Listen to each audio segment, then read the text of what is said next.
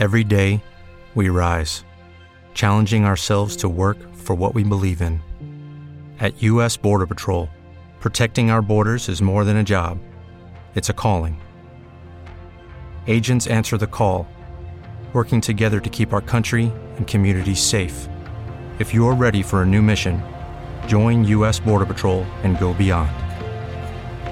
Learn more at cbp.gov/careers. 10, 9, 8, 7, 6, 5, 4, 3, 2, 1, liftoff.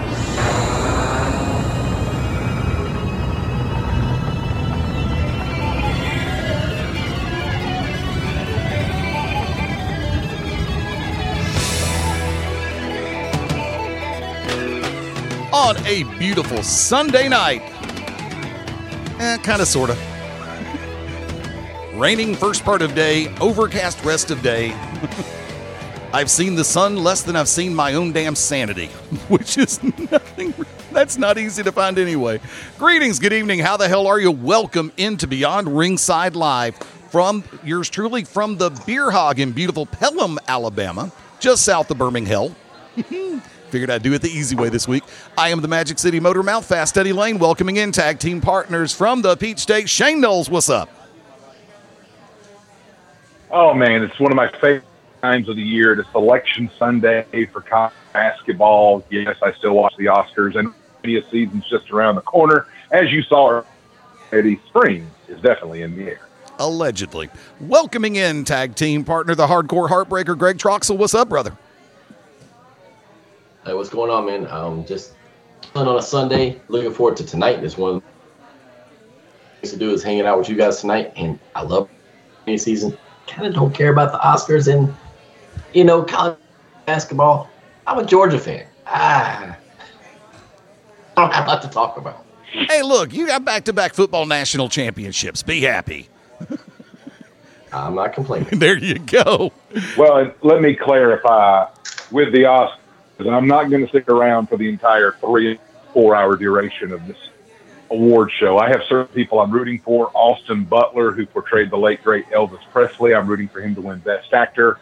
There's a couple other people I'd like to see get the nod, and that's why I'll be tuning in and out. But I'm not going to stick around for the whole being preached to for close to 4 hours. I haven't watched the Oscars in about 6-7 years. The closest thing to an award show that I will watch normally is the Billboard Music Awards show because they concentrate more on the music than anything else. I have the same opinion. I don't care who you are in the world of entertainment. We don't do it here. We won't do it here. We're not going to preach to anybody because our views are our views. Your views are your views. So to Captain America and everybody else who wants to get on social media and go to the award shows and go, yeah. We don't care. I'm sorry. This is controversial moment number one. I go to be entertained. Plain and simple. That's all I look for. I don't look to public figures as a source of inspiration. I look to them as a source of entertainment.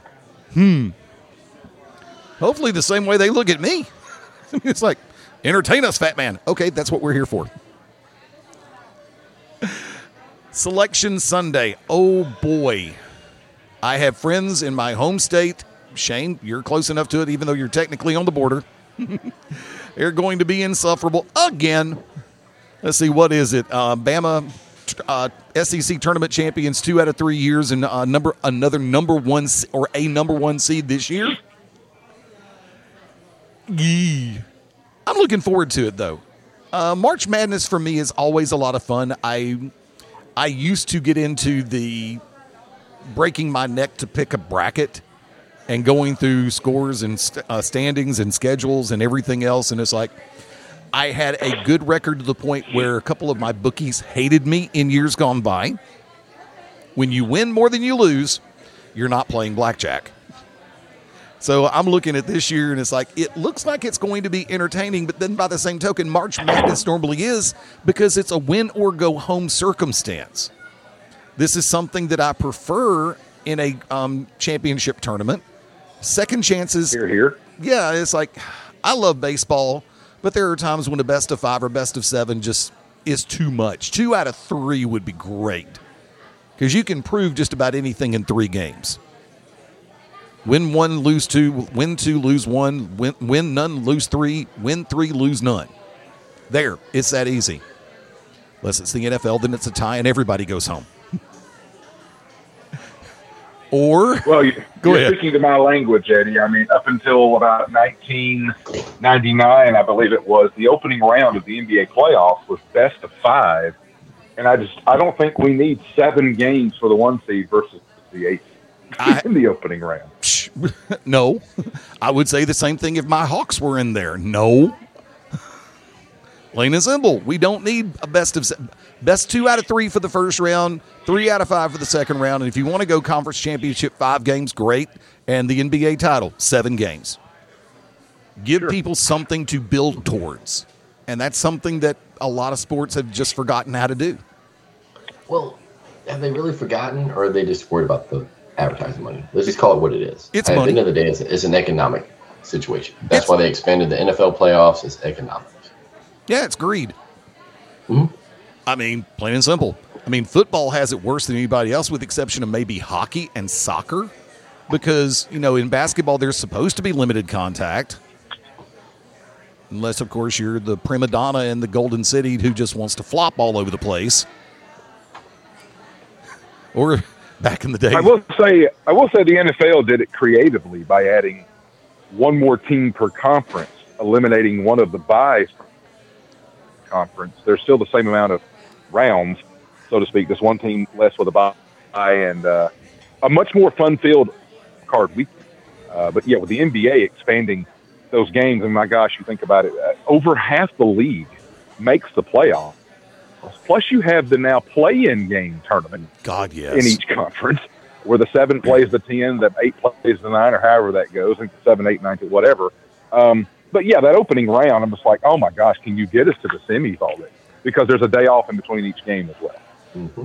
And I remember back in the day when people complained about the fact that Tully Blanchard, Dusty Rhodes best of 7, or Magnum and Tully best of 7, or Nikita and Lex Luger best of 7 all went too long. But then by the same token, they didn't have the internet to spoil everything every 5 minutes. We could do a whole lot more with a whole lot less. Mm-hmm. And God, it still seems like forever. It's really not that. Go ahead. I think once we get to more closer to the NBA playoffs, there's a lot to discuss. Because NBA just drives me nuts. Like, I even wonder, why do we even have conferences? Why do we even have divisions? And it's like all of a sudden we rank everybody. So it's like, I'm almost feel like we're going to go to like the college conference championship thing. Everybody gets in, you see them all, and here we go. And that's almost where we're at with the NBA. Well, for me, it's very simple. As a matter of fact, Greg, we are doing that in the NBA now. Even though they still have divisions, the standings are based on per conference. So, yeah, I mean, it doesn't – I don't know why they even still have the Atlantic Division, the South, and the Central. The standings. I don't know why that's a thing. I don't get it. I really don't. And then they talk about doing it with the NFL. I like the divisions. I like the fact that you can build up rivalries. There's a reason you should win your division. But in the NBA, yes, it doesn't even matter. Let's go and bring it back, something we did in the pre-show, and I said, let's wait till we go live. Number 1 seeds in the NCAA men's basketball tournament: Alabama, Houston, Kansas, Purdue. Taking into consideration, some of us have not looked at the brackets, some of us have. Which of the number 1 seeds survive to the Final Four, or will any of them? Greg, I'll go to you first. I was hoping you would. I'm probably the most uneducated of the ones on the college basketball. However, because to me, I'm a very, very much of a fringe college basketball fan. So, and not just because of my chosen team, but just it's just it is what it is. But this year's been weird. It hasn't been like that dominant team or that team that's been at the top. It's just kind of been that rotating number 1, rotating number 2.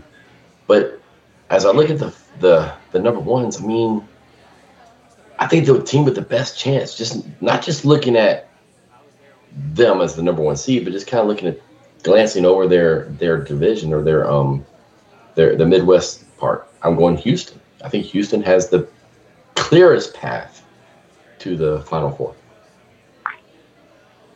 Shane? Okay, so wait a minute. Greg, you're saying Houston's the only one that will survive?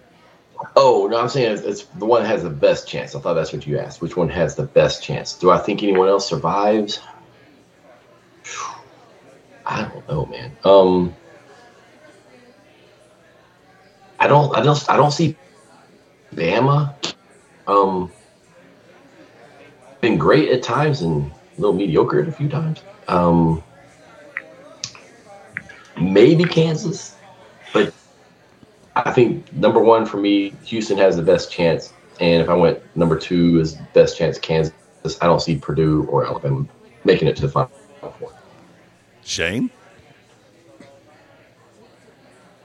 I'm going to surprise you, Eddie. I'm going to say out of these 4 number 1 seeds, I think Alabama has the best chance. 4. Looking at their bracket, I don't think it's a big challenge until they get to the Elite 8 playing the number 2 seed, Arizona. Alabama is the number 1 overall seed. To me, they reflects that. There's just not a lot there. Maybe Virginia in the Sweet 16, maybe. But looking at if they have the least chance, they get out of the first round. They're going to play the winner of Memphis and Florida Atlantic. Memphis beat Houston today handily in the conference tournament final, and Florida Atlantic 31-3. If you get by that, you're going to play the winner of Duke and Oral Roberts. Oral Roberts, who made the Sweet 16 last year and was the only team to go undefeated in conference play this year, draws Duke in a 5-12 matchup. I like Houston, their draw, but I don't know if I trust it, especially after the Memphis, tail kicking today. That game potentially against Auburn and Birmingham in the second round could be enticing. Kansas is the defending champion. I just don't like their bracket, man. My gosh, Arkansas in the second round can play with any and has been to the Elite 8 the last 2 years. If they get by that, you're going to be playing some combination of Gonzaga, UCLA that's very stout. So if I have to pick, I'm going to say Alabama has the best chance to make the Final Four, with the caveat being that since the tournament expanded to 64 teams in 1985, we've only had all 4 number 1 seeds reach the Final Four one time. I'm looking, and right now, honestly, I'm torn between the Midwest bracket where Houston's the number 1 seed and the West bracket where Kansas is the number 1 seed as being the stronger brackets. I'm really kind of curious to see how Purdue survives, especially going after if they get past the play-in game, which I can't read the print. It's too damn small. I need a bigger computer screen. 6 of them. That would be a Texas Southern versus Fairleigh Dickinson. Will be playing the Purdue, the winner. You could have offered me $1 million. I would not have gotten that second team. That's all I'm going to say. Because they're going to get past that one. I've got a strong hunch on that. But then they're going to have to win. They're going to have to face off between either Memphis and Florida Atlantic. Ooh. Oof. And then go to the next round. You've got a possibility of either Duke or Tennessee. Does Tennessee make it past Louisiana? Probably. Duke past Oral Roberts? That's a question mark. Duke's lost some games they should have won this year. Speaking of people... Well, and that's my question to you guys. I wanted to throw this. You threw out the 1 seed. I asked, every year since 1997, at least one 12 seed has beat a number 5. Right. Last year, 3 12s beat 5. So I will ask you, gentlemen, looking at those matchups, in the South, the 5-12 is 5 seed San Diego State versus 12 seed Charleston. In the East, it's the aforementioned number 5 Duke versus 12 seed Oral Roberts. West, it is 5 seed Miami versus 12 seed Drake. And in the West, it's 5. This is, oh my God, I hate this one. 5 seed St. Mary's versus 12 seed VCU Virginia Commonwealth. Looking at those matchups, which one do you guys see the most likely upset of the 12? If I go on that one first, I'm going to go ahead and sit back and say VCU upset Southern Methodist. Or Charleston over San Diego State. Which one of us beeped? Give me VCU in the upset.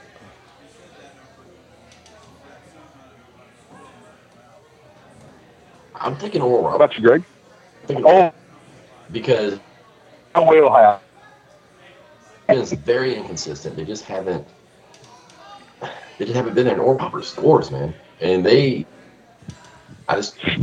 don't, honestly, I'm not gonna lie, I would love to see it as well. But yeah, I just think that what Oral Roberts has done well. They made the Sweet 16 as a 15 seed before, a couple of years. But yeah, I think they could do it. And then honestly, I see Charleston either. Charleston take I think I'm with Drake over Miami, but I'm with Greg on this one. Oral Roberts has got a 7'5" who buries 3-pointers. That's going to be amazing to see them play. Oh, and going back to the original statement out there, I'm going to sound like a homer. Sorry about that. I do believe Alabama's going to make it and survive. I think Houston has a chance, but once again, there's some serious question marks. And even if they make it to the Elite Eight, I would say that they may have to face off against Texas, which is going to be a scary thought for anybody. Yeah. That's a sleeper team a lot of people aren't paying attention to because Big 12 always gets overlooked in basketball. From there, Purdue. And remember, Texas just they went in and beat Kansas by 25 points. Yeah, at their place. So Texas is a very good team. Kansas is one of my. I don't think they're going to make it because once again they're another epitome of they've lost game. What they have 2-3 game losing streaks throughout the course of the year. Mm-hmm. I believe. I think Purdue has a fighting chance. So honestly, it just depends on what happens in the bottom half of the bracket. Because remember that Florida Atlantic Memphis game, that's going to be one to watch, and then Duke Oral Roberts. If Oral Roberts knocks off Duke, and then chances are they'll face Tennessee, give me television for that game. I'll watch. Mm-hmm. Mm-hmm. Kansas. Hey, while we're on college basketball, can I close this? I'm sorry. Can I just say this before I forget it? Yeah. I'll stop interrupting you, Eddie. I promise. Say a very happy trails to Jim Boeheim, who is out as the coach of the Syracuse the Orangemen. Yeah. After 47 years, he came in to Syracuse as a walk-on player in 1962, then an assistant coach, then coached that team since 1976. He has the second most wins ever in college basketball behind Mike Krzyzewski. He had 30 20-win seasons. Mm-hmm. He never wanted to leave. I think he turned out 17 first-round draft picks in the NBA, guys like Sherman Douglas and Derek Coleman and Carmelo Anthony, the list goes on. But I just, with his now retirement, that era of coaches of Mike Krzyzewski, Dean Smith, John Thompson, Lou Carnesecca, Raleigh Massimino, Jim Boeheim, guys we all grew up watching in the 80s and 90s and beyond. That era has now sadly closed. But I'm glad to see him say he's going to stay around at Syracuse because he would know nothing different in life. Yeah, well, they refer to The Undertaker as the last outlaw, and he was the last of that generation to actively, technically retire of that top tier, and Boeheim falls into that category in men's college basketball as far as coaches go. Hey, stealing it, live long and prosper, promise, have fun with that. I mean, retirement can be a beautiful thing, but by the same token, we remember. I hate that R word because of 2 words, Bear Bryant. He did not, I don't believe, last a full year in retirement before he left us. So I just hope Boeheim and his family enjoy the moment. And congratulations to Boeheim for a truly Hall of Fame career. Unbelievable. And the fact that he got to coach his sons the last couple of years, what a great way to go out. Oh, God, yeah. You can't ask for better. I mean, let's be real about it. He's got to just be on cloud nine and haven't been able to do that and kind of and also being able to leave like he wants to. Yeah. I mean, of course, everybody loves to go out as a champion. Everybody dreams of going out as a champion. If that was the case, Tom Brady would have played one less year. And well, I think my favorite thing about Boeheim is not just the Final Fours or even the national title in 2003. It's twice in the last 7-8 years. He's taken Syracuse to the Final Four as a double-digit seed. I remember one year around 2015, people were complaining Syracuse shouldn't have even been in the tournament. That was debatable, but they made the Final Four. And then another year, they were one of those teams that had to play a play-in game as an 11 seed, beat another 11, upset the 6, upset the 3, upset the 2, and the 1 in their region made the Final Four again. Those are tremendous memories for me that Boeheim just kind of stuck it to all the critics. Oh, God, yes. And you love it when they do. That's why earlier this week I was watching ESPN because, damn it, somebody has to. And they were running a documentary on Pat Summitt. Genuinely another person who I feel one of the greatest college basketball coaches of all time, period. And, you go through and you look at what happened over while she was coaching over in the women's division, and they had some tremendous coaches over there. And as I believe only one is still left of that group of 4 that everybody used to speak so highly of. But yeah, when I started watching the documentary on Summitt, I'm sitting back just smiling, going, I'm glad to see class and talent get recognition for the right reasons. Let me go ahead and take a look at something real quick. We're going to slam segue into actually we've got about 4 left in the segment, so I'm going to go ahead and toss this one back up. Shane, you and I were talking off air, and Greg, you had not been able to join us yet when we were making a reference to the factor of what happened today at the Phoenix Raceway in NASCAR. William Byron picks up the win. Ryan Blaney comes in second. Tyler Reddick picks up third. For me, NASCAR has been a weird bird. When I heard that Jimmy Johnson was coming back to run a couple of races, and this was also going to be Kevin Harvick's last season, I sit back and once again that last outlaw frame of mind hits. Of course, I hated it when Tony Stewart retired, and I really hated it when Dale Jr. left early. And don't even get me started about Joey Logano and Carl Edwards. Logano's the reason why I barely watch any NASCAR. But, this way this early part of the season is starting to come into play with 3 in the books. Steady as she goes, and it's looking like it's going to continue to build to be a good season. Shane, disagree or agree?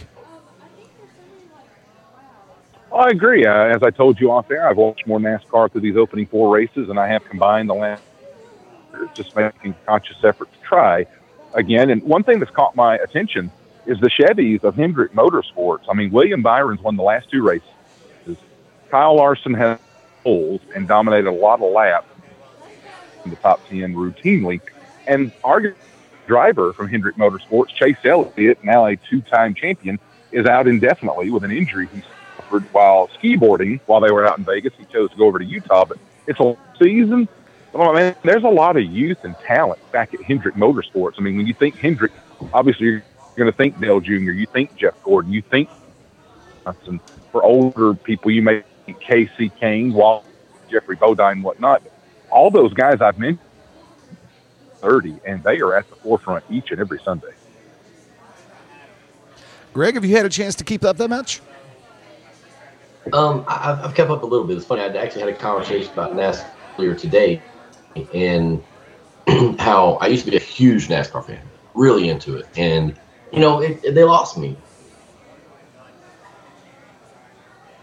A few years, but I have kept up with how on, and you have seen such a, like you said, the last outlaw, that you've had such a turnover over the past 5, 6, 7 years. And you're starting to see these quote unquote young guys coming up, and they're just starting to dominate. And I agree. Like Hendrick has had a huge turnover, right? And they kind of lost their way. I mean, I'll even say with Dale Jr. I mean, he didn't perform to the level of what I expected a Hendrick driver to. Looking at Jimmy Johnson and a Gordon, how you're starting to turn back around, and I think.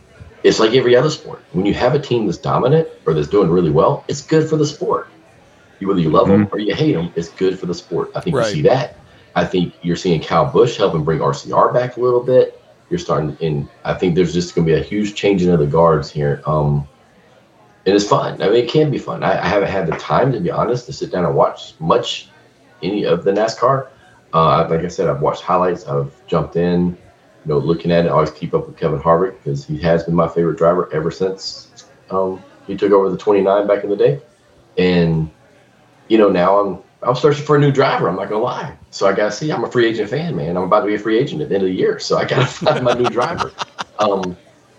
But yeah, it's everything I've looked at. I feel like NASCAR's finally on that upswing again, and I think it helps with the young talent. And I feel like this just not as polished as it was. Yeah. There for a while, they got so politically correct and so they really whitewashed everybody. And outside, you had a Tony Stewart or Kyle Busch that kind of spoke out the side of their mouth. But beyond that, everybody's very vanilla.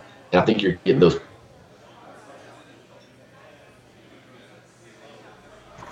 Did I lose you, or did you finish the sentence? Greg, I'll ask you this. Did you know that Go ahead. I know Eddie knows. Greg, I didn't know if you knew this or not as being longtime fans. Did you know that NASCAR's at North Wilkesboro this year for the first time since 2001, and that makes me happy.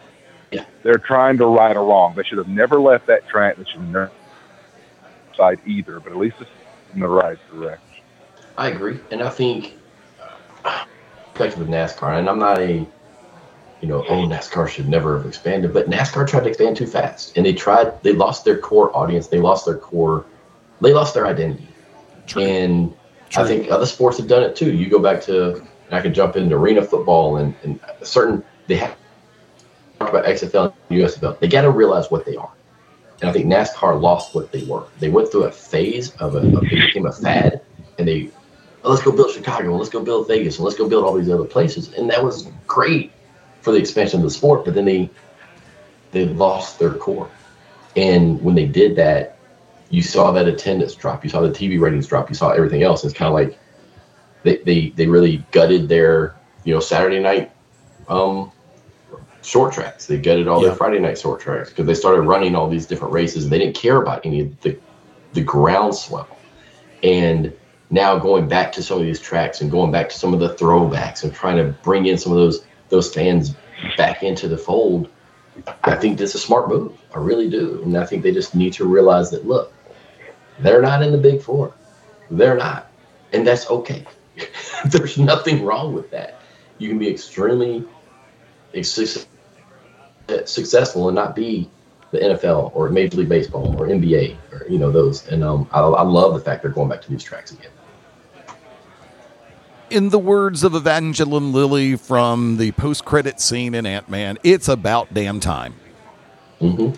When you get to a point as a entity to where you feel like you have to leave certain segments of your roots behind, and in order to embrace a wider audience, a bigger audience, a wider culture, you end up sacrificing so much.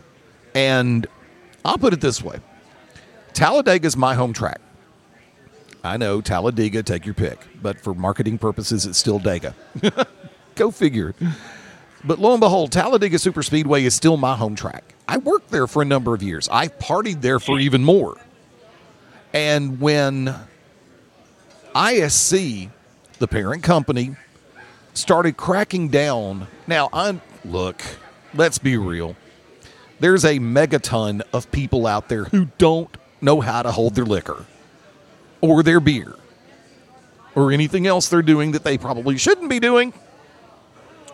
But when you get it to a point to where people don't want to come out and camp all week long unless you're in a multi-million-dollar RV or motorhome, it's like you start losing the core base. Tell you what, let's hit this break real quick, and I'm going to finish. I've got a thought that I'm going to run with on this one. Let me go ahead and click this back over here. Folks, tell you what, hang tight. On the live version, we'll be back in about 4. On the replay side of life, we're going to be back probably in about 90 seconds. Hang with us. The party continues. This is Beyond Ringside Live.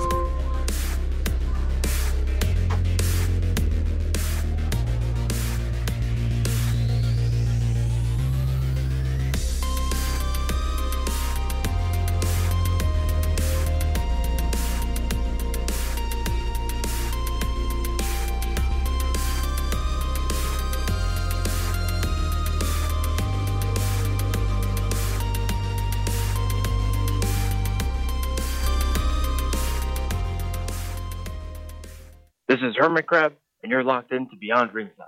Too salty. This is Awesome Austin Creed, the smartest man in this industry called pro wrestling, the valedictorian of this business. You are locked in to Beyond Ringside. When planning your next party or special event, insist on the best. Full Range Entertainment is a professional entertainment company providing a full range of services. From professional disc jockeys and MCs to catering and photography, when the details of your special day must be perfect, call us first. Wedding receptions, corporate parties, school functions, birthday celebrations, and more. We also have Birmingham's largest selection of karaoke tracks available. With over 40 years combined experience, Full Range Entertainment can provide you with the talent and professionalism you need and deserve to make your next event one you'll never forget. For more information on the full range of services we offer, call 533-HITS. That's 533-HITS. Or check us out on our website at fullrangeentertainment.com. Ladies and gentlemen, this is Bill Behrens, and you're watching, you're listening, you're experiencing Beyond Ringside, and you are a better person for it. Trust me. Hey everyone, I'm Truman, the co-founder of Forza Lucha, and you are locked in to Beyond Ringside. Every fan knows the right player in the right position can be a game changer. Put LifeLock between your identity and identity thieves to monitor and alert you to threats you could miss. Plus, with a U.S.-based restoration specialist on your team, you won't have to face drained accounts, fraudulent loans, or other losses from identity theft alone. All backed by the LifeLock $1 Million Protection Package. Change the game on identity theft. Save up to 25% your first year at LifeLock.com/aware. With the Lucky Land Slots, you can get lucky just about anywhere. This is your captain speaking. We've got clear runway and the weather's fine, but we're just going to circle up here a while and get lucky. No, nothing like that. It's just these cash prizes add up quick. So I suggest you sit back, keep your tray table upright, and start getting lucky. Play for free at LuckyLandSlots.com. Are you feeling lucky? No purchase necessary. Void where prohibited by law. 18 plus terms and conditions apply. See website for details.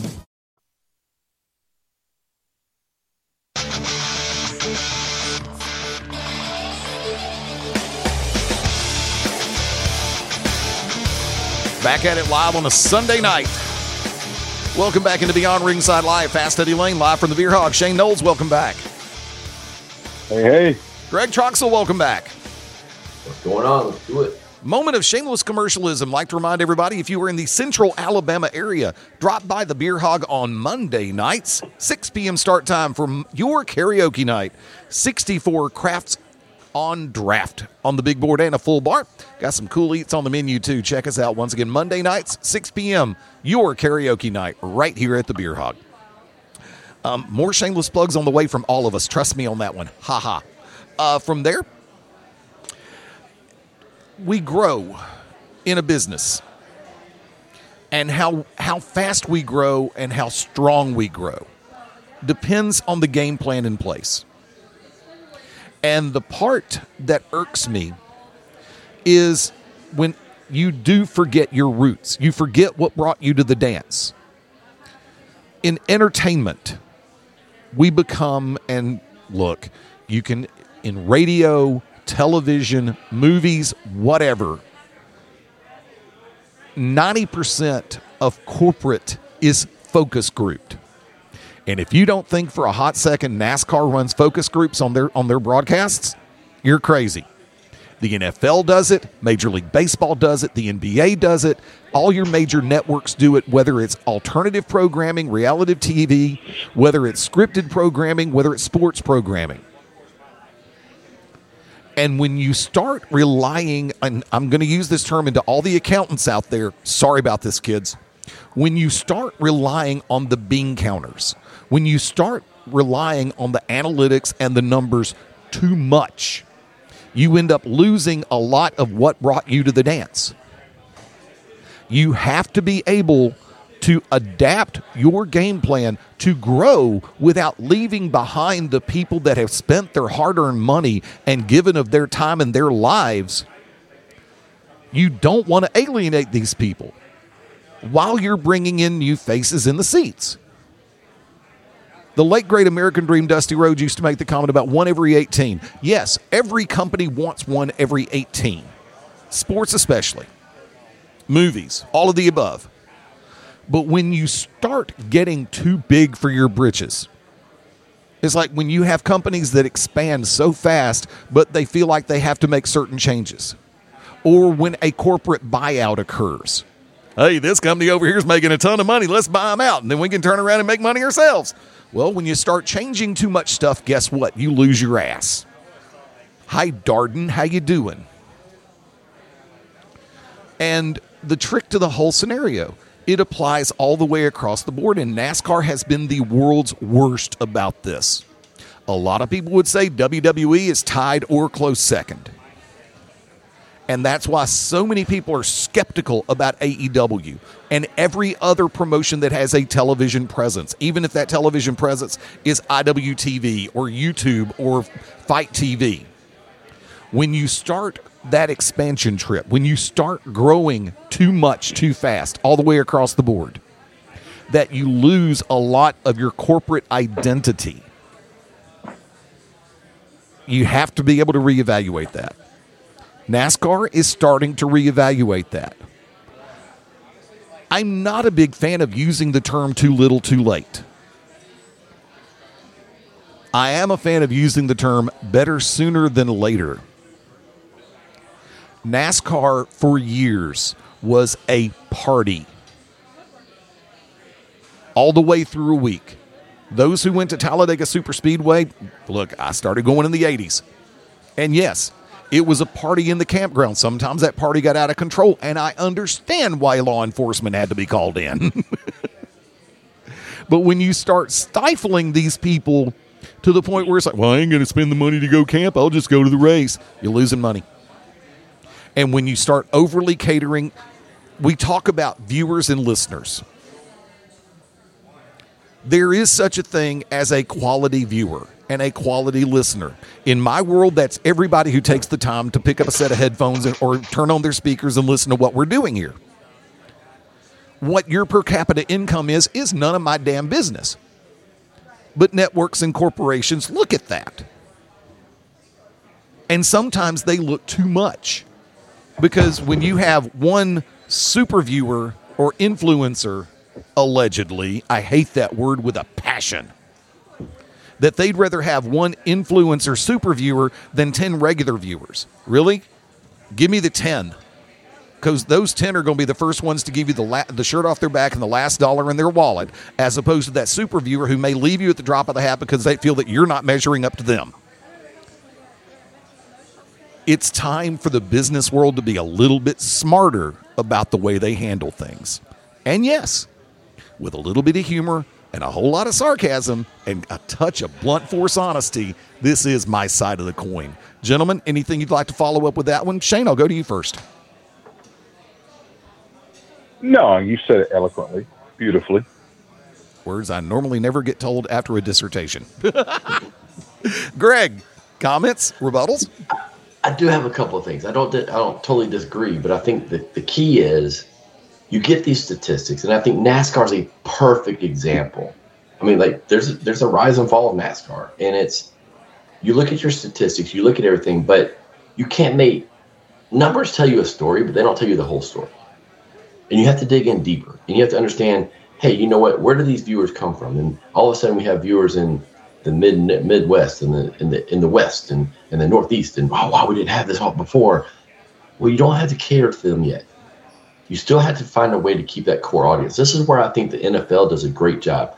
NFL puts certain programming together that's geared towards their core audience. And I don't mean just the fringe television shows. I'm talking about, like, you watch a game on the NFL Network, it is a different commentary and it's a different type of game you're watching from a presentation standpoint than your Monday Night Football.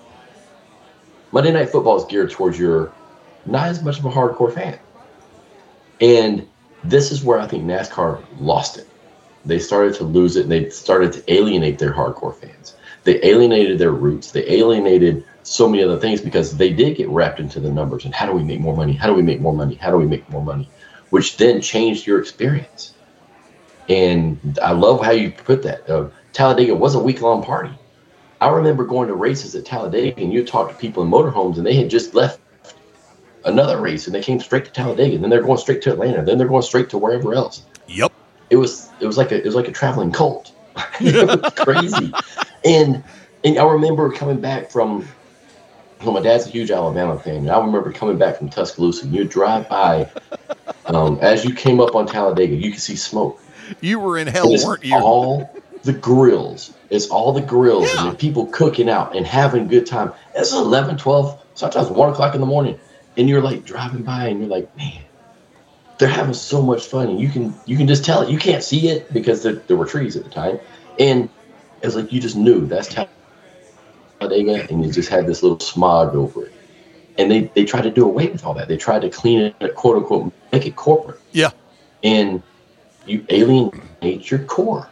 And I'm going to give an example. I know I'm kind of going off on a tangent, but it's fine. You know, one of those examples about that is, if you're not aware, Kevin Harvick, or Justin Marks, and Jeff Burton all acquired this tour called Cars. Yeah. It's a small tour.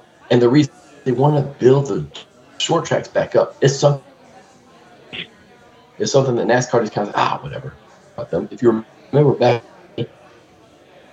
Saturday race, and the reason they didn't want to run Saturdays is they didn't want to run against small tracks.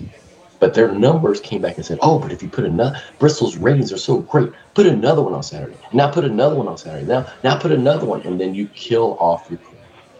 And there's still so much on the backside of every single number. I don't care what number it is, what statistic it is, there's still a story behind it. And I think NASCAR is a perfect example of them not looking deeper at those numbers. See, we talk about the people, we talk about those. Okay, short story, 4 minutes or less, I promise. 1 year as I'm working fire safety at ISC Talladega, they needed help on overnight track watch. Okay, fine, I'll do it. So I loaded up my stuff, had a go bag, had a cooler, everything's good. I'm going down, and they assigned me a particular area to keep an eye on. My only job, make sure people don't jump the fence or tunnel under. Nobody gets on the track. If they do, we call Alabama State Troopers, and we call the higher-ups in Talladega ISC Security. They come take care of the problem. All I'm there to do is observe. I pull up to the designated area. I get out. I get my stuff set up. All of a sudden, out of the blue, I hear, you're not the same person who was here yesterday. It's like, and I turned around. It's like introducing myself to the person on the other side of the fence. Beautiful RV. Got 2 barrel smokers going. We talked for a couple of seconds. He said, you hungry? I said, yeah, but I got some stuff over here. He's like, what you want? I'm going, what do you mean? I really didn't bring any money with me. I can't afford to pay you for it right now, but I can do it in the morning. He's like, that's not what I'm talking about. Are you hungry? The man serves up a half slab of ribs, homemade baked beans, homemade scalloped potatoes, and did not want anything for it. He's like, enjoy it. That's why I made it. Then he asked, want a beer? It's like, I'm working. I can't have one. He's like, but do you want a beer? I love people like that. Now, look, once again, it's a fine line about how things are done and how they're handled. So sometimes it's not ownership. Sometimes it's not ground level. Sometimes it can be management. Management? So you're saying there could be a manager involved here. See what I did there? Mm-hmm. Behind the scenes, we know what I did there. Now everybody else finds out. One of the things that we were wanting to discuss this week, and this can encompass any era, any timeline, all of the above, any company, grassroots all the way to national or worldwide promotions. There you go. Let's have some fun with this. Greg, I'm going to point to you first. Favorite and or best managers of all time? I can go. I'll go favorite. And I'll explain why. It's probably not one that's going to be on y'all's list. Gary Hart. Ass. It's out of my playbook. And the reason I'm going Gary Hart, I feel like he's one that won. He knew his talent. He didn't manage everybody the same. He was the perfect person for the monsters or the special attractions. And Gary Hart never tried to get Gary Hart over. Now, what I mean by that is there's others. He was silent when he needed to be. He kind of made points. He was very intelligent with the way he presented it. But he also while there's heat with Gary Hart, he still there's make sure there's heat on Abdullah or on Brody or on Kabuki. I was about to say Muda. Kabuki too. And both of them. And it was like you knew that he made sure that there was heat on that person. He made sure his star shined. He didn't outshine the stars, even if it was an Al Perez or whoever. And I just loved his presentation. And he had that almost like that. If you really think about Jake the Snake and his old promos and all that, that was Gary Hart. Gary Hart didn't yell. He didn't have that. He had a nice cadence. He could draw heat no matter where he went. And he was very intelligent. And when he spoke, you knew he was intelligent. I just loved Gary Hart. Is that the primary one you're sticking with? Oh, 100%. That's my number one by far. Okay. Shane Knowles. You're asking me first my favorite? Go with favorite. And yes, Wicked Can Nemesis I go 1 counts. and 1A? Yes, you can go 1-1A. I mean, I love Gary Hart. He would be on my Mount Rushmore, but if I'm going top 1-1A for me, would be Bobby Heenan and Jim Cornette. Brilliant minds, managed a whole, I think people just think of Cornette with the Midnight Express, but if you think back to those early days where he was with Jimmy Hart in Memphis, and there's another guy, Jimmy Hart, in the First Family, I really liked, as I go back and look at some of this over the years, Jim Cornette's work managing Owen Hart and Yokozuna. Because where Mr. Fuji was not such a great promo, Cornette helped sell a lot of those angles and those matches against Bret Hart and the like with his skills on the stick. But for me, Bobby Heenan, and I'm trying not to get into Bobby Heenan as the commentator, Bobby Heenan the worker, broadcast journalist, whatnot. But I don't know. As a kid, something about Bobby Heenan, the way he could turn and look to the crowd, the way he could just move his neck, maybe even like wipe the spit off his face after getting drilled by a baby face when he tried to interfere. I felt like Bobby Heenan always knew right place, right time, when to do it, and what was best for business. And Cornette has a lot of those attributes too. And I saw a clip recently that I think I'd forgotten about. It was in the early days of Monday Night Raw, before Heenan got ejected from the company by Gorilla Monsoon, wink, wink, to head down south WCW. Bobby Heenan's the one who introduced Jim Cornette to the World Wrestling Federation. Mm-hmm. And if you go back and watch that clip on YouTube, my gosh, how glowingly Bobby Heenan spoke about Jim Cornette. And Jim has even said, I wasn't prepared for that. He was like, geez, Bobby, are you, is this inauguration day and you're making me president? Because he was, it was from the heart, just the respect that Bobby Heenan had for Jim. And I thought, there's two guys that never worked in the same company together, except for that brief period there in early 1993. Well, considering Greg came out of the starting blocks with my number one, longtime listeners to this show know how I feel about Gary Hart. The art form of being a manager in this industry of professional wrestling is someone who can draw heat, someone who can build heat, but not steal heat. And that's something a lot of managers have had a problem with over the years.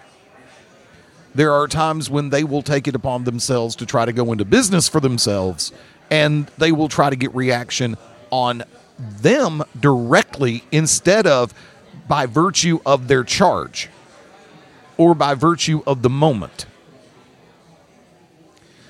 Eliminating the three that my colleagues have laid out there, I'm going to go 1-1A in a different realm. One, Skandor Akbar. Tremendous individual all the way across the board. Helped build Devastation Incorporated, regardless of who was in it at the time. Continued to lay out promo after promo after promo and did it the right way, where he continued to build up the match. He could bestow his own virtues, but he never took away from the storyline, the build. Making sure that you knew that this was going to be one of the biggest matches of, let's say, the Heroes. Let's put this one in play. One-man gang, Dr. Death Steve Williams. you knew by the end of Skandor Akbar's promo that Dr. Death Steve Williams was in a dire strait because the one-man gang was going to do everything possible to put him out. But he never compromised the build of Steve Williams. If anything, he assisted to the build for more people to get eyes on the product. And that's something that a good manager does. Go from there. 1A. Bill Moody. In the role of Percival Pringle, some of his early stuff, he stole heat. But he learned, and he got better, and he continued to build his body of work. And then Paul Bearer. I'm sure I'm leaving some stuff out there, but I'm going with the big obvious choices here. Paul Bearer was the perfect accent, which is another thing that a manager should be, an accent point to the talent. He helped to build Undertaker, helped to build Kane, and then his presence by and of his own work and what the fans did for him took on a life of its own. That's where anytime you saw Paul Bearer come out to play, you knew something was up. And you knew it was going to be good.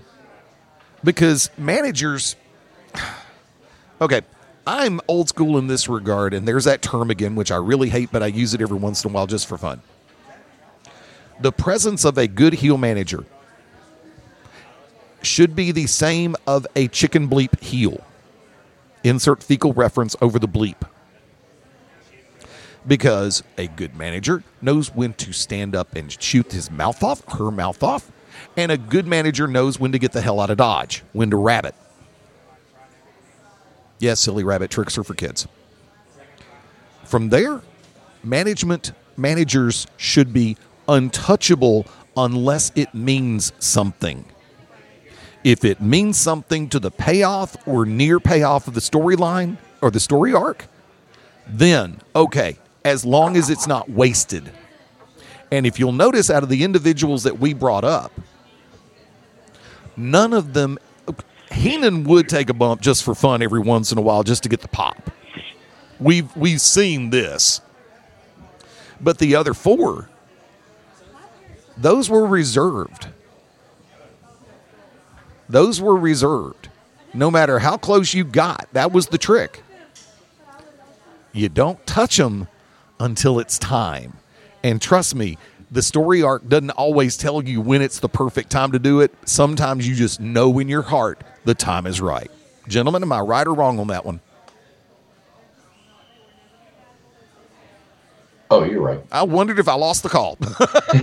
No, I love the call out on Moody. I think he's probably underrated just because he did stick with one person for so long. I know Percy, the Percy part was awesome. Don't get me wrong, but just because he's so attached to Undertaker, even though he did have Mankind and Kane and others, Barbarian, but he was great. And I think the nice thing about him is he adapted. I think that's a huge one. Now I'm going to push back on Heenan and why he's not my number one. And this is not a knock on Heenan from the perspective of I don't like him. I love Heenan. But I felt like he did take heat away. I felt like too often the attention became on him.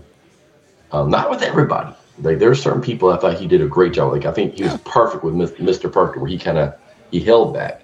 But I thought there's a lot of times, especially now looking back at it, there's too much focus on Heenan. Now, it could be by design, and I'll always put it off on him, right? But it was just so much there, whereas I felt like some of these others, and Cornette included, but there's a lot of focus on Cornette, but a lot of times Cornette was people who he just couldn't talk. Kind of like as you put it, Shane, like he brought those storylines forward, kind of like Heyman did with Brock. Brock couldn't talk. So Heyman helped tell that story and all of that. So I love the fact that we have very differing styles across everybody we brought up, but they're all great. And there's an argument made for each one of them being the best. There were times when Bobby would steal heat. But, and the thing about it is, and here's where, I mean, gentlemen, y'all can agree or disagree on this one. Bobby Heenan was a sports entertainer before sports entertainment was actually considered to be a thing. Agree or disagree? Shane first. Correct. And I will say, to Greg's point, like he was saying with Cornette, I felt like Bobby stole heat from guys that maybe weren't as good of workers. He didn't have to do that during that brief time with Flair or with Mr. Perfect or with Rick Rude. But there's only so much, per se, that, a King Kong Bundy can do before Bobby Heenan has to get involved. Greg, follow up? No, I agree with that. I think you're right. And I agree with what you just said about Heenan being sports entertainment before there was sports entertainment. And the great thing about him, and I think this does separate him away, him and Gary Hart, to be quite honest, they were workers first. They were wrestlers first. Yes. And being a wrestler does change it. And the one thing that they both did is they managed like a wrestler and wrestled like a manager. So when they got in the ring, they did not try to show anything. They didn't do it. They wrestled like they were a manager. And but they managed like they were wrestlers, like with that mentality, like, oh, you can't do this to me and all these different things. And I think they both got that piece of the psychology. Let's see, one of my favorite moments, and I believe go ahead. I was just going to say about Heenan, I still don't think he gets enough credit to this day for how instrumental he was in that WrestleMania 3 build-up between Hogan and Andre. Oh, God, no, he never will. But for me, when he's on Piper's Pit, he's the guy that moved the needle, explaining that backstory, while all Andre had to do was stand there and look menacing. And rip off. He got the ball rolling. If you go back to Hulkamania, really, people talk about Hogan's greatest feuds and everything. His greatest feud was with Heenan. It wasn't with Macho. It wasn't with Andre. It wasn't with Warrior. It wasn't with down the road. It was with Heenan. And it stayed consistent from the day he was a face with the red and yellow to the time he turned to the white and black of NWO to the time he went back to red and yellow. They continued that from the entire thing that Heenan hated Hogan. And if you really think back to it, everybody else always goes, oh, now he's come over to the dark side. Now he's my friend. No, he still hated him. And it was great. Because remember that line? He's like, I've been telling y'all for years. Yeah. Yes. Exactly. And I agree with the whole thing with Andre. He had to do that. But the key there was, why did Andre turn? It wasn't because Andre is it's because Bobby manipulated him, which furthered the story of Hogan and Heenan. Not as much Hogan and Andre, in my opinion, especially looking back. Andre was the pawn in the story of Heenan versus Hogan.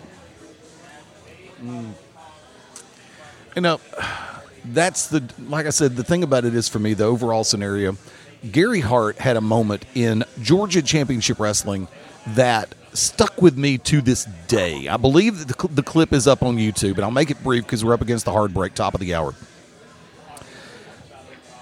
Gary Hart was out at the podium with, I believe it was Kabuki, and he was talking to Gordon Soley and just dogging Dusty. And then all of a sudden, in mid-sentence, Freddie Miller comes out from the back. Breaking real quick, just wanted to let y'all know the American Dream Dusty Rhodes has just pulled in the parking lot. I'm glad Freddie Miller could see through walls to find out that Dusty had pulled in the parking lot. And all of a sudden, Gary Hart just goes absolutely blank, like he's seen a ghost, and says, just starts ruffling for a second. Gordon, I have to go now. And it turned around and leaves, and Dusty comes barreling out on the set. Just a nick of time situation. Just the factor of how quickly Gary Hart could shift on a dime is just enough to stick with me, because regardless of who it was, whether it was Al Perez or whether it was Kabuki or anybody else that he worked with, he always did what was right to put the storyline together. Mm-hmm. I want to make one more mention on Bobby Heenan, going back even earlier. Man, that work with Nick Botwinkle in the AWA. Oh, God, yeah. The way they could talk so condescending and talk down to the crowd without ever really raising their voice was beautiful. And I want to give an honorable mention, too, to the late, great Sherry Martel. Oh, God, yes. One word that comes to mind when I think of her as a manager is fearless. And I just think it was a shame. I mean, it was great that we got to see her use her talents as a manager, but she went into that role because the WWF just didn't have a formidable women's division for her at the time. Greg talked about being a wrestler, a worker before a manager. She was a very good women's wrestler before she ever took on proteges. Greg, go ahead and take next, and I'll do the wrap-up. I mean, I think there's so many that are underrated out there. I mean, you can even go down to, Fuji had his stuff. Of course, like you mentioned, Jimmy Hart earlier. Jimmy Hart had a certain character a bit. But I think another one that's underrated was Downtown Bruno. Yep. And, you know, even though he kind of really only did it in the territories, the WWE run wasn't all that. But in CWF or Memphis or wherever, it was he had heat. and he was the perfect size. Like, he was that perfect manager of the quote-unquote pencil neck geek. I know that's what Bobby used to call us. But it's at the end of the day, that's what he was. And He was just that little skinny gnat that you can't get rid of. And I think he was underrated. You would go down to, Paul Ellering was you talk about Bill Moody being so perfect for Undertaker. How great was Ellering with LOD? Or how perfect was J.J. Dillon with the Horsemen? They were just perfect for what they were. Beyond, if you take them out of those roles and put them with other people, I just don't think they rank where they do. And they're just so like a match made in heaven. See, another group that we kind of overlooked, and I mean a group of managers back in the classic World Wrestling Federation days. Classy Freddie Blassie, the Grand Wizard of Professional Wrestling, and Captain Lou Albano. You've got three individuals right there who were three contrasting styles. Blassie, of course, the Hollywood lifestyle. Lou Albano just out there. And Grand Wizard just kind of played it stoic most of the time. You really couldn't tell facial expressions because of the turban and the dark sunglasses that he wore. Whereas Albano left it all out there. And Blassie was like, you said Pencil Neck Geek. That's the first thing that I always associate with, because the man made a song called Pencil Neck Geek. Yes, Dr. Demento radio show. Yes, sir. The thing about Sherry, real quick, and I'm gonna wrap us up on this segment with this one because, like I said, Hard Break already missed. Sherry Martel, who I had the privilege of knowing and working with, but knowing longer than working with. Just tremendous individual all the way across the board. She was always very kind, always very professional, always had a kind word to say, even when she was having bad days. Anytime we'd be in the same room, she'd always make it a point to say something, at least say hi. And on those, when we were working bigger shows, it was a case of she never bypassed me to get to somebody else. She would always come to me. Long time no see. How you been? Everything going good? Well, do me a favor. Let me go say hi to everybody. I'll come back and I'll talk to you in a few minutes. And she always did. So that's why it's like, and Sherry is often overlooked in that managerial category. But the thing about it is, she earned her stripes. She was one of the best in the business all the way across the board, in ring, as a manager, and on the microphone. I loved her sarcasm. I loved her wit. I loved her as an individual. That's why I still miss her to this day. Folks, Music Bed long since playing. Tell you what, we are going to go to the top of the hour break a little bit late. Hang tight. Live side back in about 6 on the replay, back in 2 minutes. This is Beyond Ringside Live. Lucky Land Casino, asking people, what's the weirdest place you've gotten lucky? Lucky? In line at the deli, I guess? Aha, in my dentist's office. More than once, actually. Do I have to say? Yes, you do. In the car before my kids' PTA meeting. Really? Yes. Excuse me, what's the weirdest place you've gotten lucky? I never win and tell. Well, there you have it. You can get lucky anywhere, playing at LuckyLandSlots.com. Play for free right now. Are you feeling lucky? No purchase necessary. Void where prohibited by law. 18+. Terms and conditions apply. See website for details.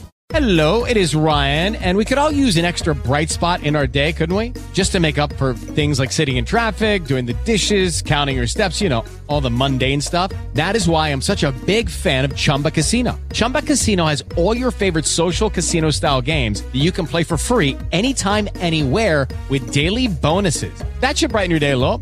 Actually, a lot. So sign up now at ChumbaCasino.com. That's ChumbaCasino.com. No purchase necessary. VGW Group. Void where prohibited by law. See terms and conditions. 18+. Are you looking for premium-grade CBD products and supplements from a source you can trust? Then visit Calm Peak at calmpeak.net. We offer premium-grade broad and full-spectrum CBD products made from U.S.-grown hemp and lab-tested to ensure quality and safety. And we provide a 90-day money-back guarantee. We've won the Best in Show Edible Award, Best Minor Cannabinoid Formulation, and Best Delta-8 Tincture 2021. Go to calmpeak.net to see our full line of premium-grade CBD products and supplements, as well as beverages, apparel, and more. calmpeak.net. It is Ryan here, and I have a question for you. What do you do when you win?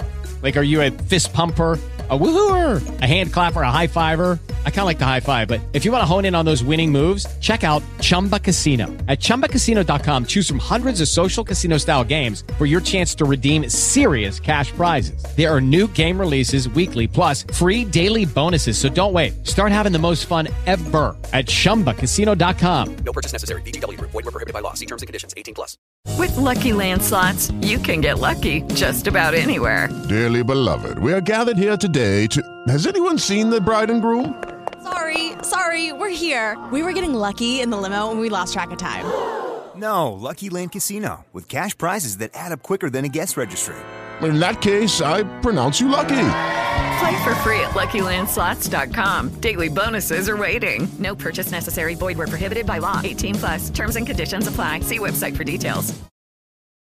This is Dale the Demon Torborg. My name is Bryce Rensburg. I'm the Chikara Senior Official. This is April Hunter from AprilHunter.com. I'm Bobby Ches, a three-time world champion, Showtime expert analyst. This is Coolio with the Flow, a.k.a. the Ghetto Gourmet. This is Dan the Beast Severn, the only Triple Crown champion in the UFC history. Hi, everybody. This is Jerry the King Lawler. That's right, WWE Hall of Famer. This is Jeff Damon from Deadliest Warrior on Spike TV. You have tuned in and are now live listening to the three-time NWA Heavyweight Champion of the World, Scrapper and Anna Pierce. And just like you, I am also locked in. And, brother, we are beyond ringside. Lucky Land Casino, asking people, what's the weirdest place you've gotten lucky? Lucky? In line at the deli, I guess? Aha, in my dentist's office. More than once, actually. Do I have to say? Yes, you do. In the car before my kids' PTA meeting. Really? Yes. Excuse me, what's the weirdest place you've gotten lucky? I never win and tell. Well, there you have it. You can get lucky anywhere, playing at LuckyLandSlots.com. Play for free right now. Are you feeling lucky? No purchase necessary. Void where prohibited by law. 18+. Terms and conditions apply. See website for details.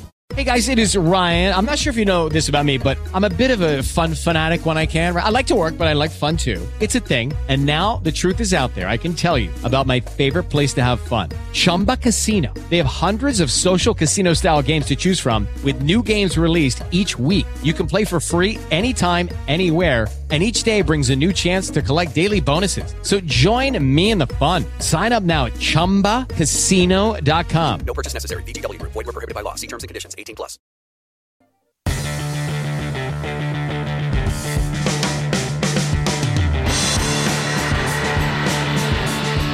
And coming back out to play on a beautiful Sunday night. Welcome back to Beyond Ringside Live. Multiple location station in play as we enter technically hour number 2. You never know what's going to happen around this place. Really, you don't. From the Beer Hog in beautiful Pelham, Alabama. Normally beautiful, it's just overcast as hell. I am the Magic City Motormouth, Fast Eddie Lane. Welcoming back in tag team partners, the Hardcore Heartbreaker, Greg Troxel. What's up, brother? Oh, man, just a great weekend. Brackets are out. XFL had a record attendance today. Good. And, of course, we're WrestleMania season, so, I mean, how much better does it get? Welcoming back in tag team partner from the Peach State. We're going to come up with different nicknames next week. I don't know why, but I just feel like I should say that. Shane Knowles, what's up, brother? We just got a joke during the Oscars that I'm sure is going to upset some people, so that's why I'm going to be awfully glad to tell it. Host Jimmy Kimmel was saying that business was back up in movie theaters, thanks to Tom Cruise in the Top Gun sequel, Maverick. He said, man, did you see him without his shirt off? L. Ron Hubba Hubba. Ooh, a Scientology shot. Kimmel did not write that. Kimmel did not write that. Jimmy Kimmel has not been funny since The Man Show. And he has still been doing the Man Show apology tour for the last few years. And I don't even watch his show. I think I even blocked it on YouTube because even when he's trying to be funny, he comes across as condescending, and he's just not funny. Kind of like Jimmy Fallon started out being funny and lost a little bit of that edge. James Corden, hate to see him go. He had more funny moments than a lot of people, and Colbert hadn't been funny since he left the Comedy Central. So, I'm very particular on some of those because they just sometimes they hit stride, other times they don't. And Kimmel's still trying to be so diverse. I don't think he really knows what he wants to do. Excuse me, Fallon. I'm sorry, I said the words Jimmy Kimmel 3 times in 5 minutes. I must now go throw up. No, not going to happen.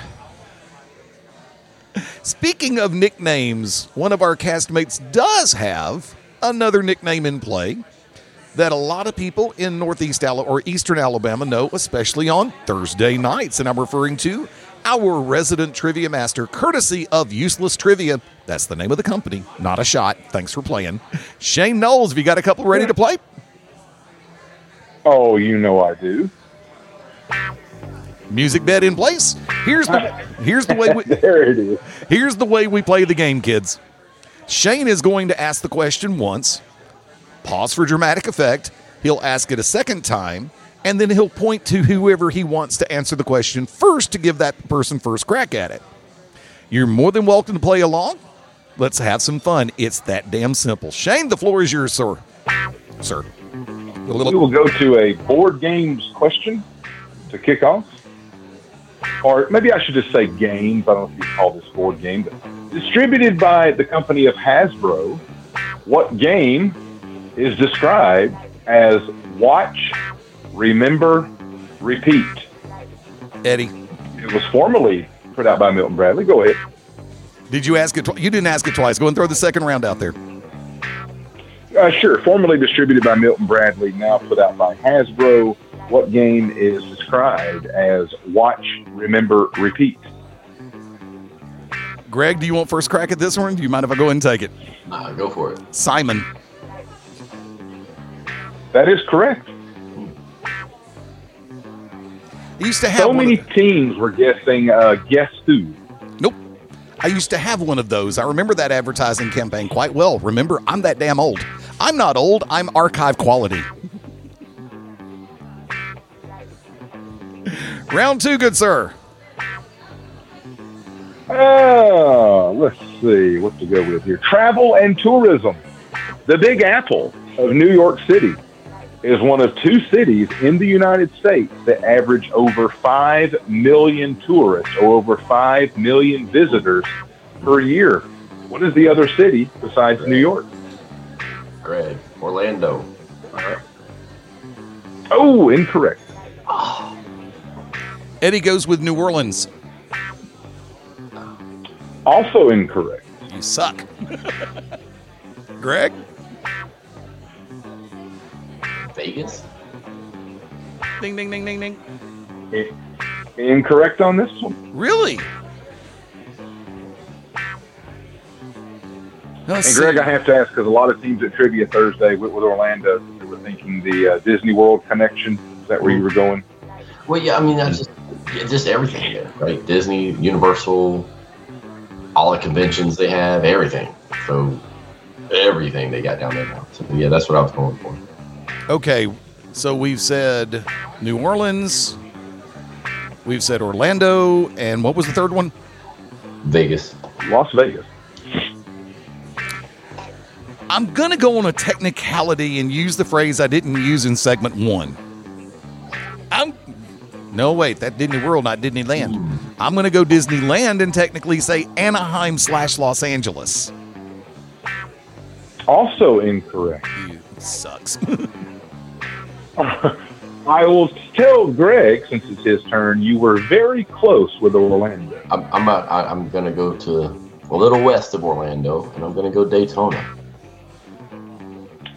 That is incorrect. How about Miami? I think Miami is ding, ding, ding, our winner here. I thought for sure you'd say Miami, Greg. And you know why I didn't say Miami? Why? It sounded too easy. And I thought Daytona because I'm like, you know what, Bike Week and all that kind of stuff may have put them over the top of Miami. Well, here's the thing. if you've ever paid attention to the way that trivia normally falls in my direction, it's the one that I'm not quite sure of that I'll say, there's no way that it's blank, and it ends up being the right answer. So follow your... Shane, how many times has that happened? We're still in double, or we finally got triple digits on that? Probably triple digits. Now, if we were to go top 10, I think we'd all still be in the mix, but this was not a multiple choice question. Round 3, Shane. I'm going to give you guys a question that I wrote before we went on the air. So this is a brand new, has not even been tested out at Live Trivia on Thursday. Exclusive. Same name, 2 things that have the same answer. So we are looking at, what is both the name of a singer-producer worth over $150 million, as well as the name of a private university in the state of Iowa, with one of the oldest law schools in the country? The reason that I asked, this school's men's basketball team made the tournament this year. Both the name of a singer-producer worth over $150 million, also the name of a university in the state of Iowa that is one of the top law schools in the country, and the school's men's basketball team is in this year's March Madness. You would wait till I close the damn window with the bracket. It's like west bracket, southwest, northeast. Oh, God. See, the first word popped in my head was Mercer, and I know that's wrong. If you can remember early in the show, they were the subject of my question about 12 seeds beating a 5. Once again, you would wait till I close the bracket window. Greg? Even though I just confirmed it looking at this, I already knew. I thought I knew the answer. I was going Drake, even without looking at the bracket. So it is Drake. You are correct. The Drake Bulldogs. Very nice. I didn't think he was worth that damn much money. Drake. Can I get one more here? Yeah, go ahead. The bonus. Words and phrases. What 2-word phrase was first seen in the story of Alibaba and the 40 Thieves as a magic password? Eddie, let's go open sesame. That is correct. Over half the teams put abracadabra. That's one word. It's That's one. What I said too. I was like the Steve Miller song. Yeah, I'm about to say, took my Steve Miller reference right out from, or Sugar Ray. Because remember, Sugar Ray made a remake of that song a few years ago. They did. And you know what? I'm just going to take the reins here and do a 5th one for the final, because I think we'll get some fun answers on this. A food question. Go to Greg first. Besides coconuts, what is the only other fruit that comes from palm trees? They are a major export from the Middle East. Oh. Coconuts are one of 2 fruits that come from palm trees. It's not a mango, is it? No, not a mango. But I liked how you took the Eddie stab at it. It's not a... Open it was right. I like that. I want to go guava. That is an incorrect answer. Well, I suck. No. You knew Simon. Greg? Comes from the Middle East. Kiwi? No. I mean, they're also produced from palm trees here in the States. They're just a major export as well from the Middle East, especially in the country of Iraq. Can I go with what was your answer on that one, Greg? I said what did you say? Kiwi. Oh, okay. I really want to go with the obvious choice that I should have done the first time and say heart of palm. No. Damn it. Well, it was obvious. I mean, hey, why not take it?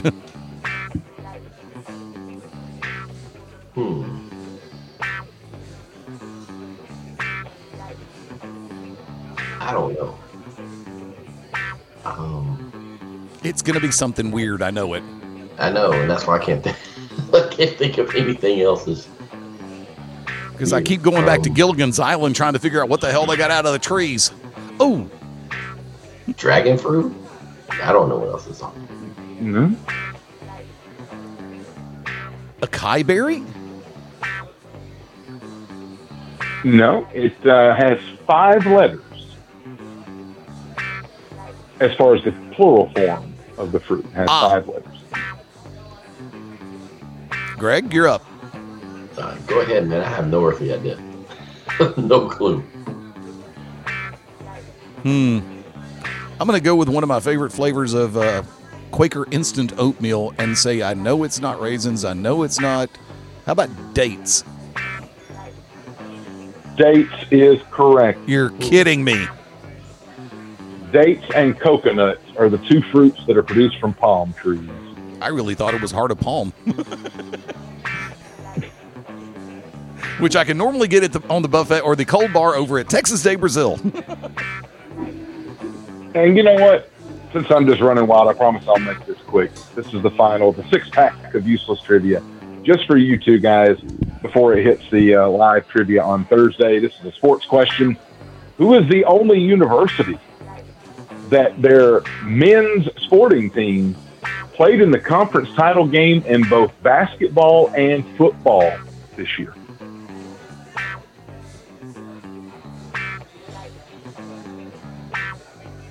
Is this any conference?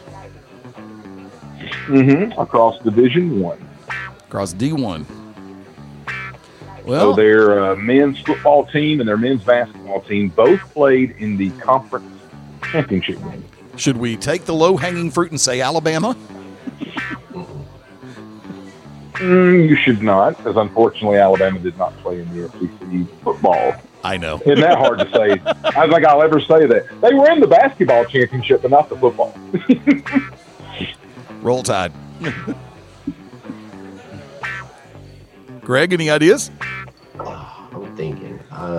It's not going to be any of the. I don't think it's going to be any of the big boys. I can't. I'm not sure. Can I go with Conference USA in Houston? Ooh, that's very close, but incorrect. TCU. Getting warmer. I'm drawing a blank. Okay, let's try to give the hint for football. This team lost to one of the 4 teams that was in the football playoff this year in their conference title game. Ew. Texas? No. Did they make the Big 12 championship game? I'm trying to think who TCU beat. Did not. That was TCU and Kansas State. That's right. Okay. In the football. Hey, no idea on my side. It's going to come to one of you here. Well, if it wasn't TCU, and it wasn't, I mean, maybe where's Michigan? I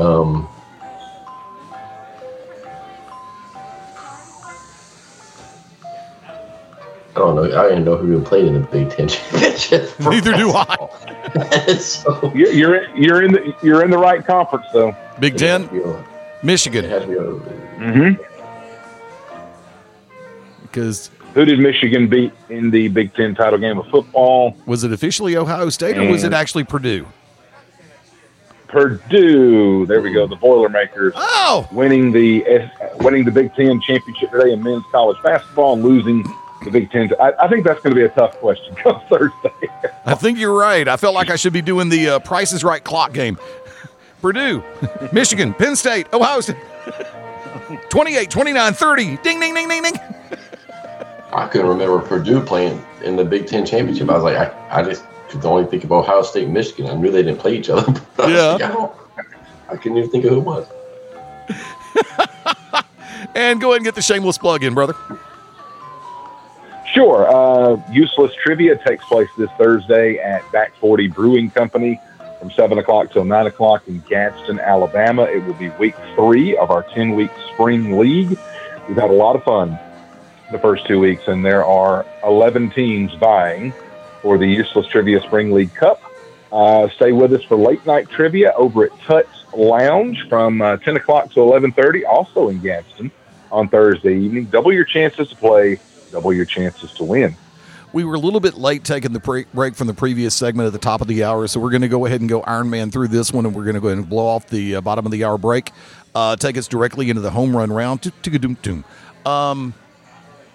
Last week we had a major discussion as it pertains to factions, and the thing that I'm going to go ahead and throw out there, I want to bring that discussion back for a hot second, because noticing the factor of the way things are handled today in this timeline, for me personally, most factions, of course, are going to branch 4 or higher.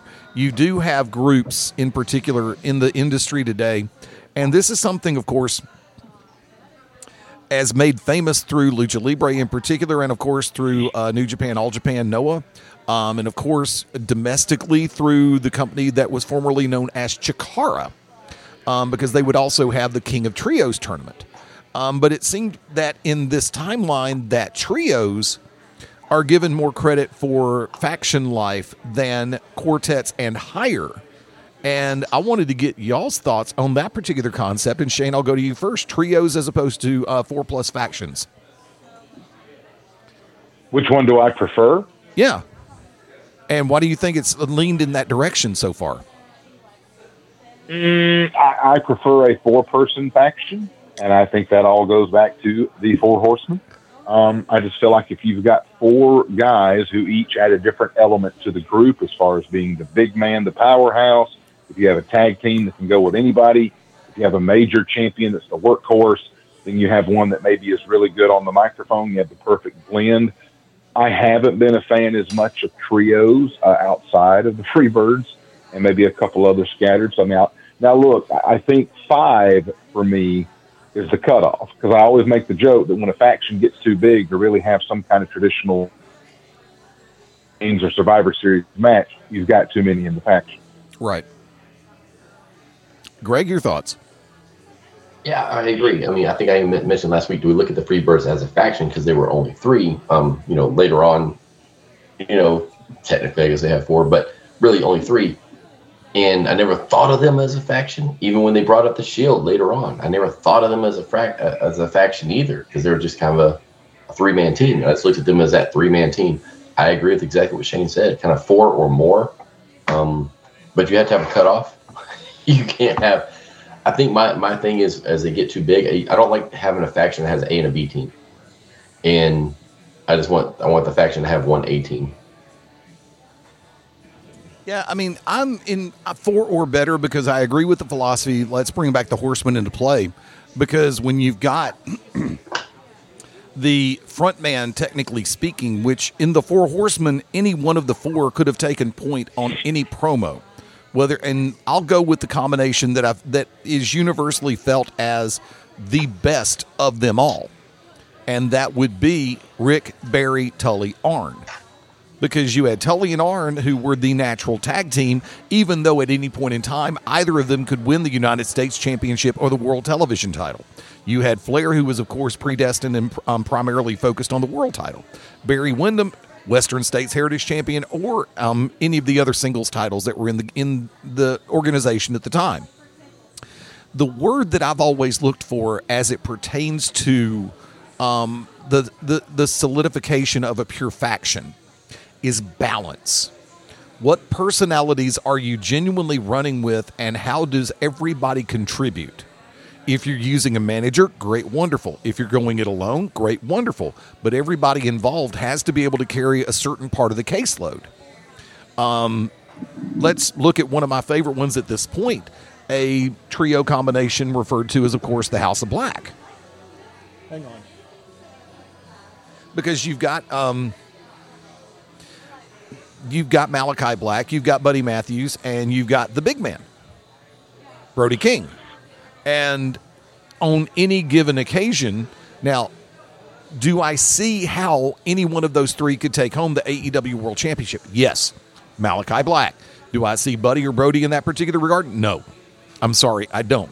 Do I see those 2 as either tag team champions or secondary champions, TNT title holders? Yes. I do. Just when I thought Western States Heritage Championship was one of the weirdest and most useless names for a title ever, we come up with the All-Atlantic Championship and include the Japanese flag? What? It still pops me to this point. Like, we're going so far to the Atlantic, we're going to the Pacific. Also from there, let's look at the Elite. The Elite makes more sense because you've got Nick and Matt, of course, natural tag team, Kenny Omega, either the secondary championship or the main title belt. They have that balance. But but once again, do you see any of the other two genuinely holding a singles title? No, I don't see Nick or Matt Jackson holding a singles title. I mean, of course, you've got the Dark Order, God love them. They've gone from everything from Overlook to Comedy Relief to holy hell, this is real. And then they fade back into obscurity again because creative just hadn't gotten anything for them, and they're all back in catering. Technically speaking, that's an E phrase.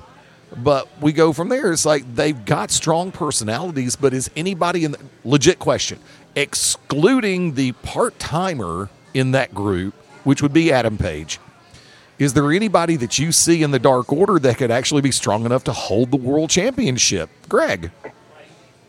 In the Dark Order? Yeah. No. No, not at all. Shane? Absolutely not. I mean, out of the factions going today, and if you'll notice, WWE really doesn't do that right now. Yes, they've got Judgment Day. Now, let's put this in play. You've got a former Universal Champion, Finn Balor. You've got Damian Priest, U.S. Champion. You've got Dominic Mysterio, who we're still trying to figure out why they're doing what he's doing. I'm sorry, kids. Nobody's buying the modern-day Eddie Guerrero. You ain't got the mic skills. And Rhea Ripley, I love her to death. I will never say a negative word about her. But that's my next topic coming up, by the way. Be ready. Think Ripley, think title, think why. But I think that they've mired the Judgment Day in mid-card because they want to continue to push the Bloodline faction. And whether you like it or not, kids, it is a faction. You got Roman as the flagship, Usos tag titles, and you could put any of the secondary titles on Solo Sakai and at the drop of a hat. That is one of the strongest that WWE has done in forever. And I give all the credit in the world to them on that. But right now, there's a megaton of questions as it pertains to how they use that one continuing toward on the road to WrestleMania. So I'll throw this one out. Do you see, everybody wants to talk about the implosion of the Bloodline. And, of course, what happened this past week with Sammy and Jay on Monday Night Raw, it's the question, did they manage to superglue this thing back together fast enough for people to believe it? Shane, I'll go to you first. Plus, any other things on the ones that I've thrown out there. Yes, to an aspect of that, I mean, I'm not alone. I think most everyone has enjoyed the Bloodline story. I am of the opinion Kevin Owens has to do something, or this is starting to come off ridiculous. Stop making the saves, but I don't like you. To hell with you. I want nothing to do with you. It could be dangerous. If they wait until the week before Mania is what I'm saying, which is still a good few weeks away. I just feel like we know that it's going to be Sami Zayn and Kevin Owens versus the Usos. I don't think you have to unveil 4 more chapters to get us there. No, you don't. Greg? And I'm not criticizing because they've done a fantastic job on this storyline as a whole. I'm just saying perhaps I'm thinking what I'm saying, like the week after the Rumble, and I know you don't want to get the match set up too soon, so to speak, because you'll have 7 weeks till Mania, but also to the flip side, as you like to say, the other side of the coin. Lucky Land Casino, asking people, what's the weirdest place you've gotten lucky? Lucky? In line at the deli, I guess? Aha, in my dentist's office. More than once, actually. Do I have to say? Yes, you do. In the car before my kids' PTA meeting. Really? Yes. Excuse me, what's the weirdest place you've gotten lucky? I never win and tell. Well, there you have it. You can get lucky anywhere, playing at LuckyLandSlots.com. Play for free right now. Are you feeling lucky? No purchase necessary. Void where prohibited by law. 18 plus. Terms and conditions apply. See website for details. Hello, it is Ryan, and I was on a flight the other day playing one of my favorite social spin slot games on ChumbaCasino.com. I looked over at the person sitting next to me, and you know what they were doing? They were also playing Chumba Casino. Coincidence? I think not. Everybody's loving having fun with it. Chumba Casino is home to hundreds of casino-style games that you can play for free anytime, anywhere, even at 30,000 feet. So sign up now at ChumbaCasino.com to claim your free welcome bonus. That's ChumbaCasino.com and live the Chumba life. No purchase necessary. VGW. Void where prohibited by law. See terms and conditions. 18 plus. We need to get this going because every week that Owens makes a save, but it's not for you, to hell with you. I feel like it's just maybe letting a little air out of the balloon here. So here's why I like the fact he's not doing it. Because they've had such a history in WWE, and they always go back, oh, he's his best friend. Oh, they hate each other. Oh, he's best friend. Oh, they hate each other. And too often we go from this whole, it just flips. And I think Kevin Owens, let's go back to the Elias thing. Not that long ago, Elias asked him for help. He's like, do you not remember what you did to me? And I was like, oh, somebody finally brought something back. And I think if they tell that story, and I have a prediction, or I'm going to throw an idea at you, but if they tell that story, that he's going to be a reluctant partner to Sammy because of, yes, we've been friends, but yes, we've been bitter enemies. But I kind of like that. What has worked with Bloodlines, they have had so much patience. They didn't jump. They didn't hot shot angles. Everything's been very laid out, very intentional, even down to the Sammy and the Jay thing and all these things that have happened time over time. And these little layers that have happened. And with the Kevin Owens thing kind of being sprinkled in. And I think you're going to see it get hotter with Kevin, because I still have an idea that Sammy's going to end up turning the bloodline to him. And he's going to be the master manipulator, not Roman. And what if, when they get into that match, whether it's at Mania or post-Mania, and just throwing out a total crazy idea to you guys, what if they get there and they go through Mania, they go to Backlash or whatever, and they end up with a cage match, and Sammy turns on Owens, and the Usos beat him up, and they beat him down like the Horsemen did, or the Ole did, and the Russians did to Dusty, and he's the master manipulator behind this whole thing. Or when Flair turned on Sting. So, and then you turn, because if you watch certain things, this is how I've been, because the storyline has been so good, I start to read in between every line. And just the little things he throws at Jay. I believe in you. All these little things. Or the other day with Jimmy, he's like, you had my back. And I'm not the manipulator like your cousin. All these little things he's putting in there. And go back to how he was with that conspiracy Sammy. All these things can start to tie together, and he becomes the one who takes the bloodline away from Roman. Roman ends up with nothing and goes away for 6 months, 8 months, and then comes back, and it's a hotter angle than it was right now. To use WrestleMania as a continuation for the storyline. Mm-hmm. See, that's the fun part. They keep it going past it, almost. I'm sorry to interrupt, but almost like DX did. I think, I mentioned this to you one other time, but almost like Shawn was gone. You kind of think, oh, well, DX is over. It comes back stronger the next night. We got X-Pac joining. You got the New Age Outlaws joining, and they become bigger than they ever were with just Shawn. And it's like, oh man, what about that? And then they feud with Kevin for a certain amount of time, and Kevin has a mystery partner or something that becomes Roman at SummerSlam.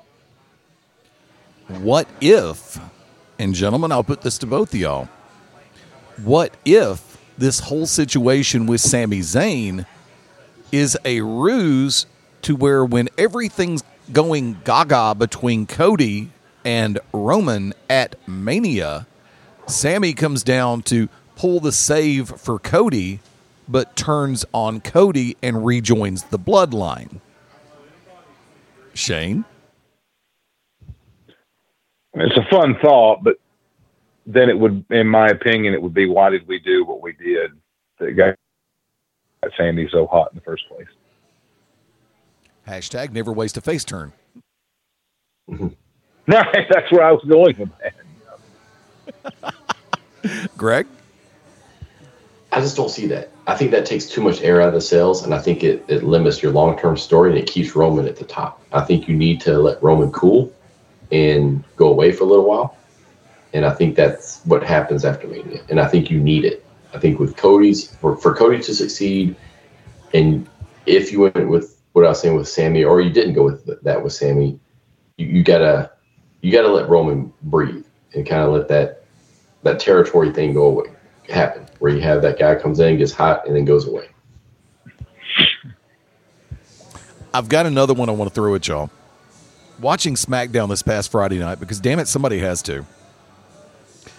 I'm noticing something as it stands with the SmackDown Women's Championship.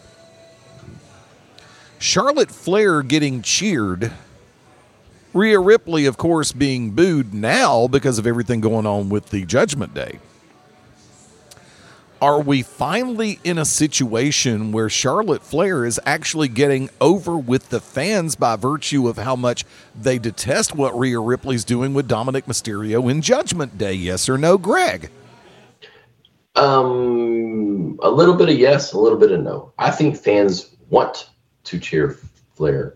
They don't want her shoved down your throats. And I think that has happened, and I don't think she's embraced it when she's been a face before. I think she's come back this time, embracing it with a different attitude. It's almost like you feel it. And she's not as Ric Flairish as she was before, in my opinion. And yes, do I think Rhea's done a good job? But I would honestly say it's more Dominic than Rhea. And I will argue all day with you about Dominic, so we can talk about that one later. But I think people want to see this match. I love the reverse roles from a few years ago. And I think Charlotte has embraced her face persona like she's never has before. And she had to. If she didn't, this is not going to work. So I think it's a little bit of both. Shane, your thoughts? To Greg's point about being shoved down our throats, beautifully said. And this time, Charlotte was away for several months. That old adage, how can we miss you if you never go away? She was on the shelf for a good bit of time. So the return pop of, we want to see you, we want to like you. And as Greg alluded to, this time she's embraced the babyface role more. With Rhea Ripley, I feel like a good majority of the WWE Universe really respects Rhea Ripley for her wrestling talent and wrestling acumen at such a young age. But to your point, Eddie, of course, it is heat by association with Dominique for Rhea, and that's smart on their part. And one other thing, let me jump this one piece in there about Charlotte. When she came back this time, who did she beat? Rousey. Exactly. She didn't beat Becky. She didn't beat Bayley. She didn't beat Sasha. She didn't beat the people that the fans have gravitated towards. She beat Rousey. That helped. Well, I'm going to argue that one because the fans, okay, a lot of how much of a heel heat or face pop reaction you get is determined by the city in which you're making your appearance. Mm-hmm. Also, Ronda Rousey has a fan base that will not turn on her. No matter how much of a flaming bitch WWE wants her to be. The only thing that kills me about Ronda and the persona is how she screws up the eyeliner and the makeup. It's like, really? Don't give me what you're smoking. I don't want it. Not if I'm going to do that. But Rousey has been in that pitch back and forth where she tries to go full-scale heel, but the fans don't accept it. Next city, okay, we're going to go back in the other direction and more neutral, and she gets pops.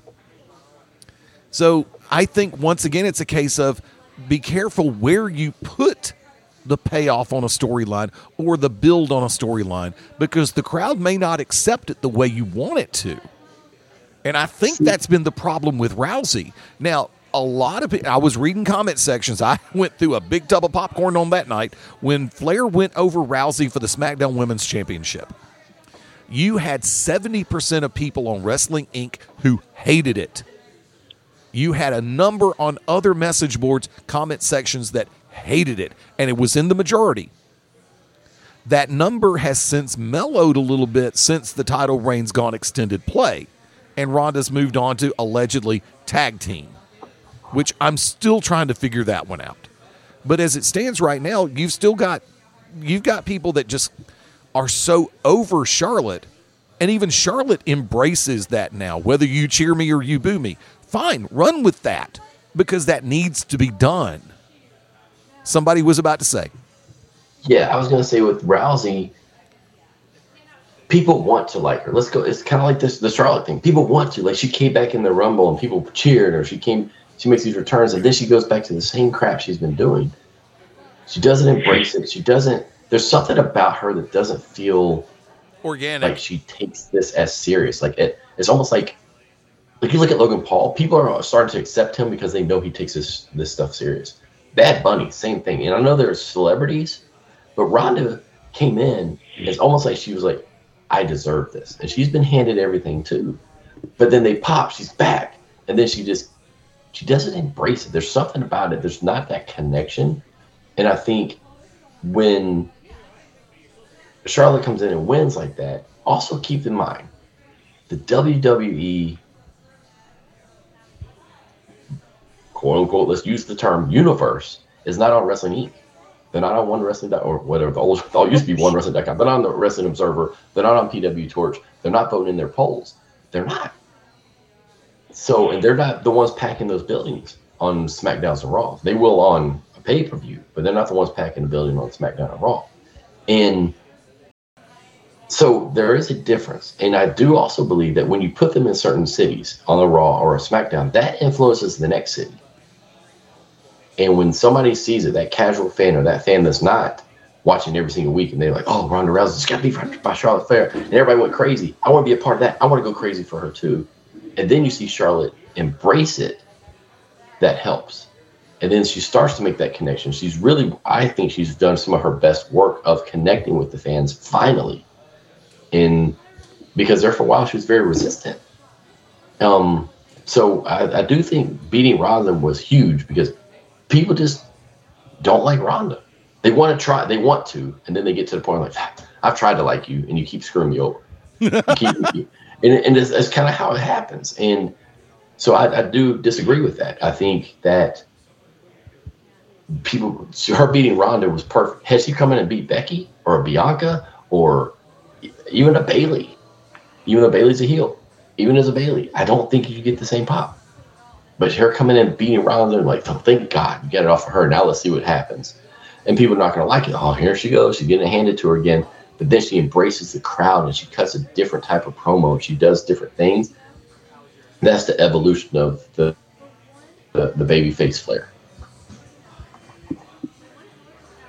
Shane, follow up? Nope.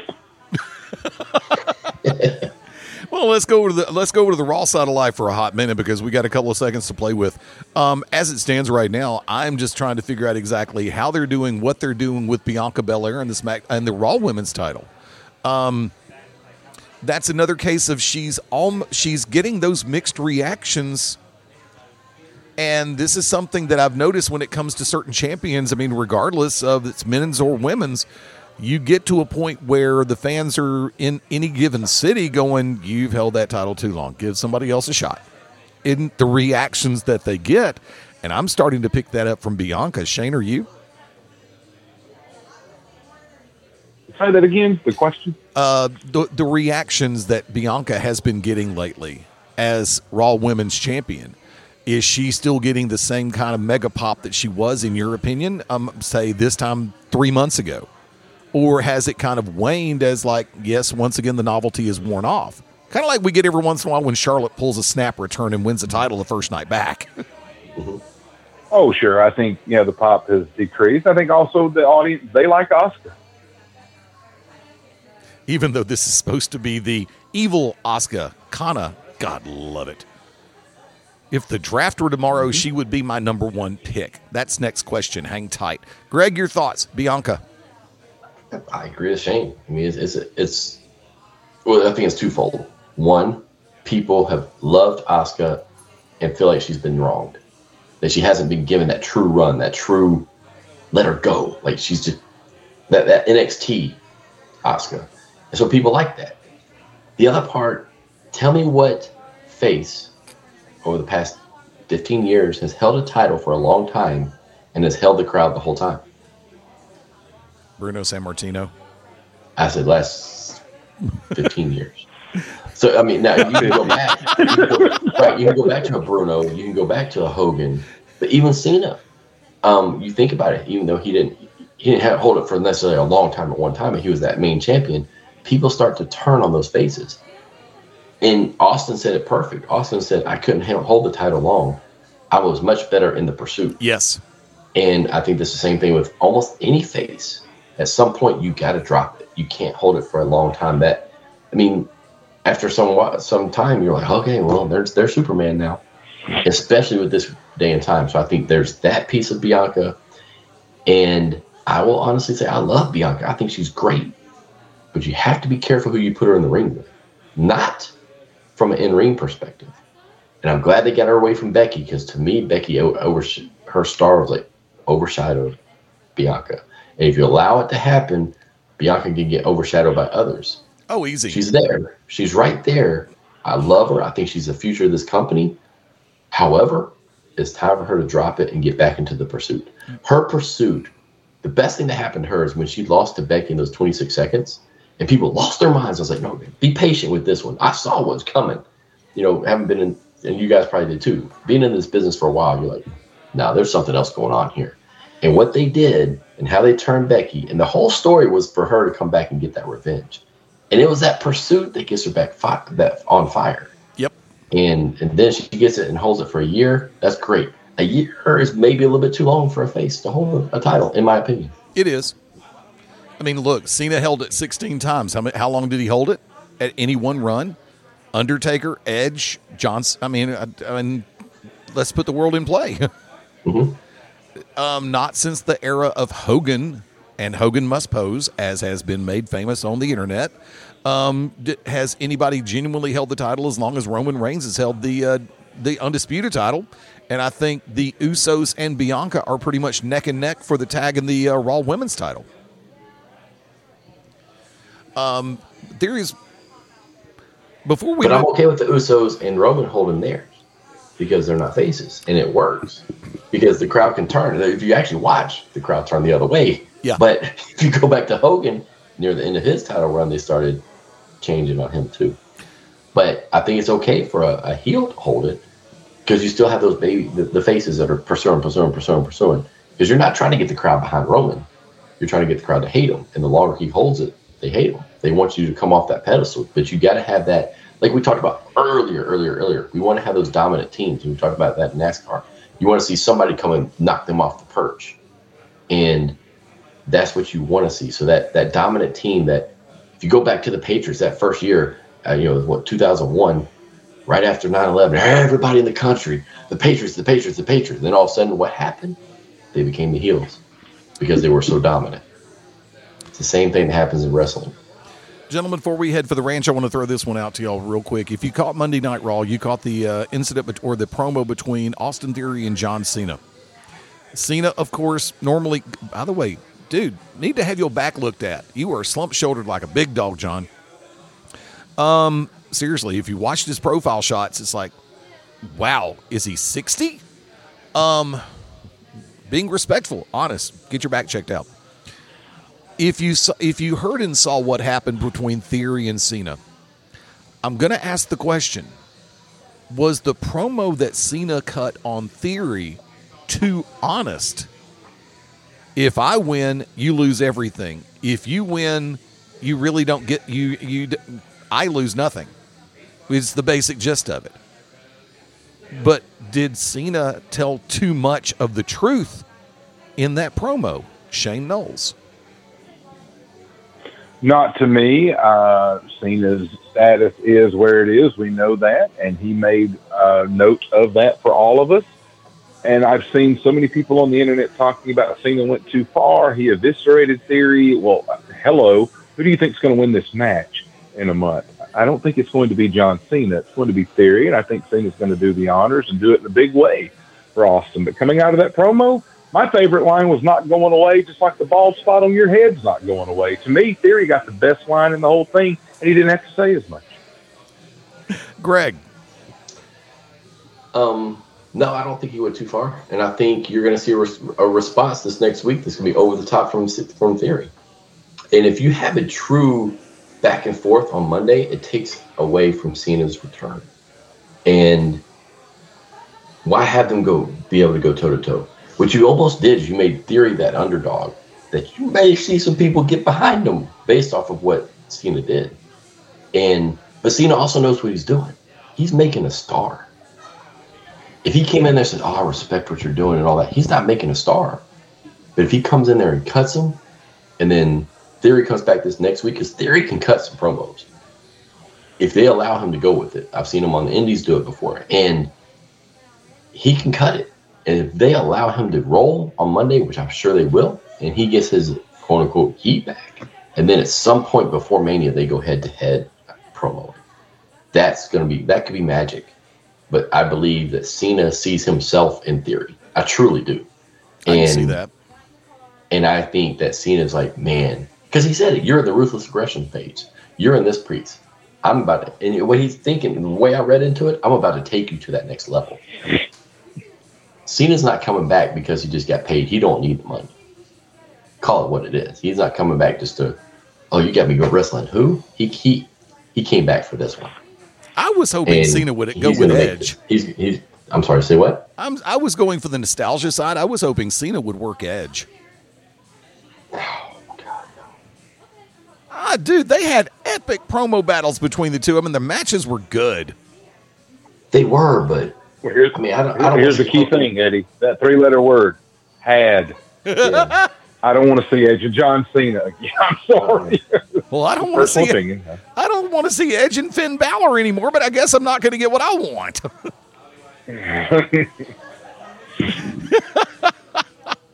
Shane, final word on that one. Oh, no, man, that's a whole other rabbit hole we could go into. I'm loving that Cena's being utilized to work Theory, someone who's already been U.S. champ, an up-and-comer. What I'm saying, Cena and Edge is fun for the nostalgia factor, but coming off the day after Mania, what does that really do for anyone going forward? I guess with this, they have an opportunity to give Theory a little boost on the biggest stage. I'll go with that. Folks, we're going to go ahead and start the ride toward the Radio Ranch. Got a couple of minutes to play with, so I will go ahead and sit back and ask the legendary question that is actually the question that is slowly but surely starting to become legendary. What's going on in your backyard, Greg Truxell? What's going on in my backyard? Well, as y'all it's still know, in the show notes. Yeah.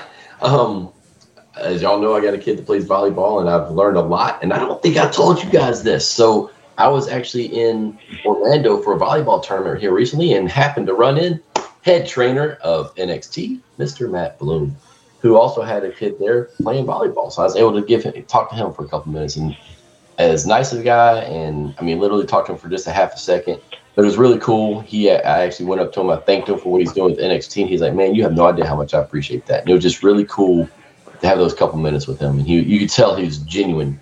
But it was also nice to be somebody who, pro wrestler kind of talking about volleyball. It was kind of a different world. So always about the volleyball, but hey, from a outside perspective, I'm so ready for WrestleMania, and I haven't looked forward to a WrestleMania like this in a long time. I started looking at, originally I was supposed to be there, but due to volleyball commitments, I won't be, but I've already started looking at, hey, where am I going to watch it? What am I going to do? All of that. And I haven't done that in several years. So I'm just excited about what's going on in pro wrestling around. Not just WWE, but Impact is great. WWE is great. AEW is good. But it's just, it's just fun. It's a fun time to be a wrestling fan. Speaking of a place to watch Mania, we'll talk off air. I cannot say anything on air about it, but you might know what I'm about to say. Shane Knowles, what's going on in your backyard? Well, indeed a great time for wrestling. I think it's the most fun time to be a wrestling fan, always coming into March as we steer towards WrestleMania season. March also means tomorrow the tampering period begins in the National Football League for free agency. My Miami Dolphins today swinging a trade for All-Pro corner Jalen Ramsey to put with All-Pro cornerback Xavier Howard, exercising the option on Tua Tagovailoa. A lot of good things going on down in South Beach. If they can get Jordan Poyer, All-Pro safety, to leave Buffalo to come down to Miami tomorrow, and all hints are that he wants to do so, then I will actually, truly believe, I'm not going to say Super Bowl. I'm going to say that Miami will win a playoff game for the first time since 2002. Baby steps, kids. But I want to get you guys' thoughts on this. We had a big trade earlier this week, and, you know, it's not uncommon for the number one draft pick to be dealt, but for it to be dealt over 5 weeks away from the draft was surprising to me, as we saw the Chicago Bears trade out of the number one position down to what they get, the Carolina Panthers number 9 selection in the first round, the Carolina Panthers second round pick, Carolina's first round pick in 2024, Carolina's second round pick in 2025, and pretty solid receiver DJ Moore, all for the number one. So Carolina, looking at this, I mean, they've had quarterback issues for about 5 or 6 years now. In my opinion, I don't know if Bryce Young, C.J. Stroud, Will Levis, or Anthony Richardson is that can't-miss Andrew Luck kind of guy that you've got to trade up the number one to get. Do you think any of those four are? And those are the quarterbacks from Alabama, Ohio State, Kentucky, and Florida. And who do you think Carolina takes as their franchise savior? Greg. Oh, man. First off, I couldn't believe that they gave up that much. It's like, wow. Dude, I'm with you, Greg. I saw all the picks, and then DJ Moore was down at the bottom. I'm like, what? He was a throw-in? Like, right. Well, I mean, remember how much Denver gave up for Russell. Yeah, but who? That was stupid, too. Russell was somewhat proven. I mean, this is like, I mean, the Broncos sucked this year. He sucked this year, but at the end of the day, he hadn't sucked for the last 6. But I'm like, who impressed them that much to give up that much? And what I'm reading is that it's probably be CJ. It was me, Austin. And I was just kind of like, okay.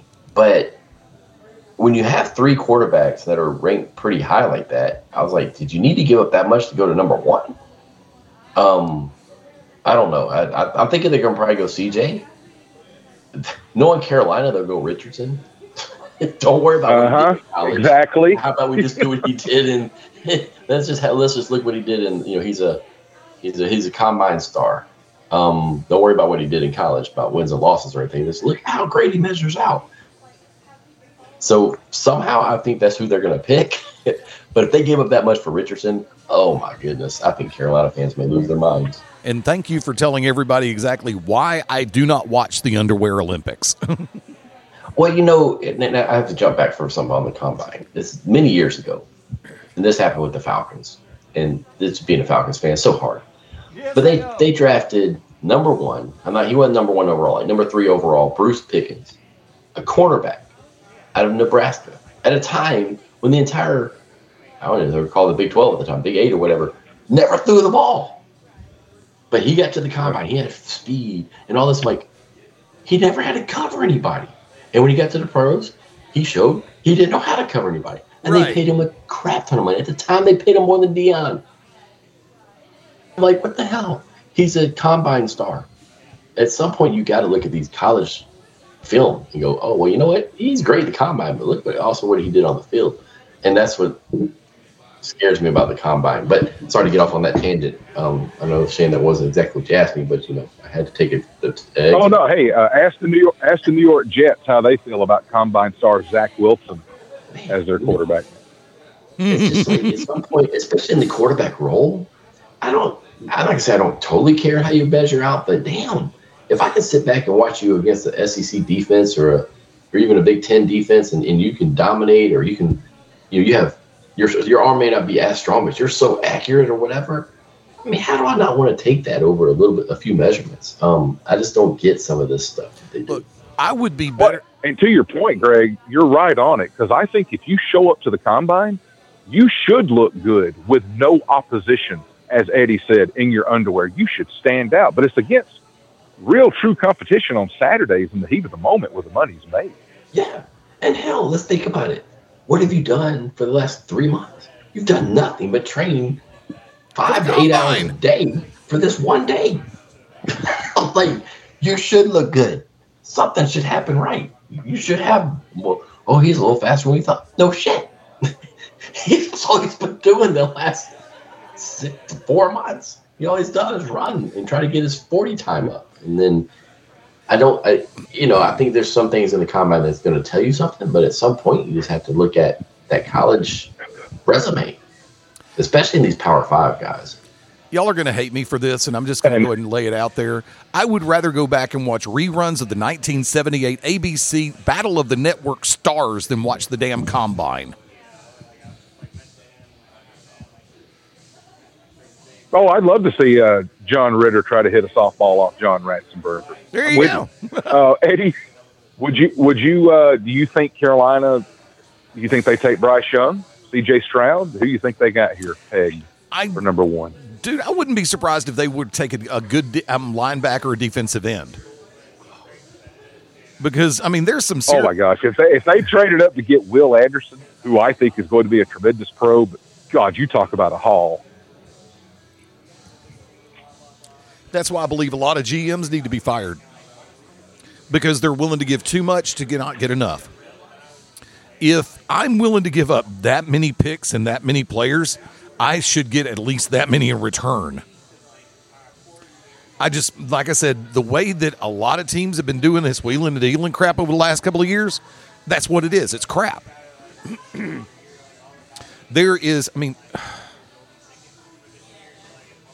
It's really hard for me to put into play, but I'm just going to go ahead and simply say, if you want to trade because you have faith in the fact that somebody's body of work from the collegiate ranks will mesh well with your work in the pro ranks and help elevate you to the next level, I understand conceding certain points as far as what you have on the table that you can offer. I felt that the Russell Wilson trade was complete and utter because I didn't see the Broncos. Sorry. I didn't see the Broncos. No worries. I didn't see the Broncos having enough artillery to back up Wilson. Same thing with this whole scenario in Cleveland with Deshaun Watson. Cleveland didn't have enough pieces on the table to begin with to really accentuate Deshaun Watson when he could actually get through with the legal situation and stay healthy for 5 minutes. And now it's setting a very bad precedent. Team owners and GMs need to sit back and say, stop the insanity. If we're going to trade for somebody, it damn well better be somebody that's a proven commodity, not somebody that hadn't even laced up the boots the first time in the pro ranks. Not everybody is going to be that miracle godsend that is going to help turn a program around on either side of the ball. None of them.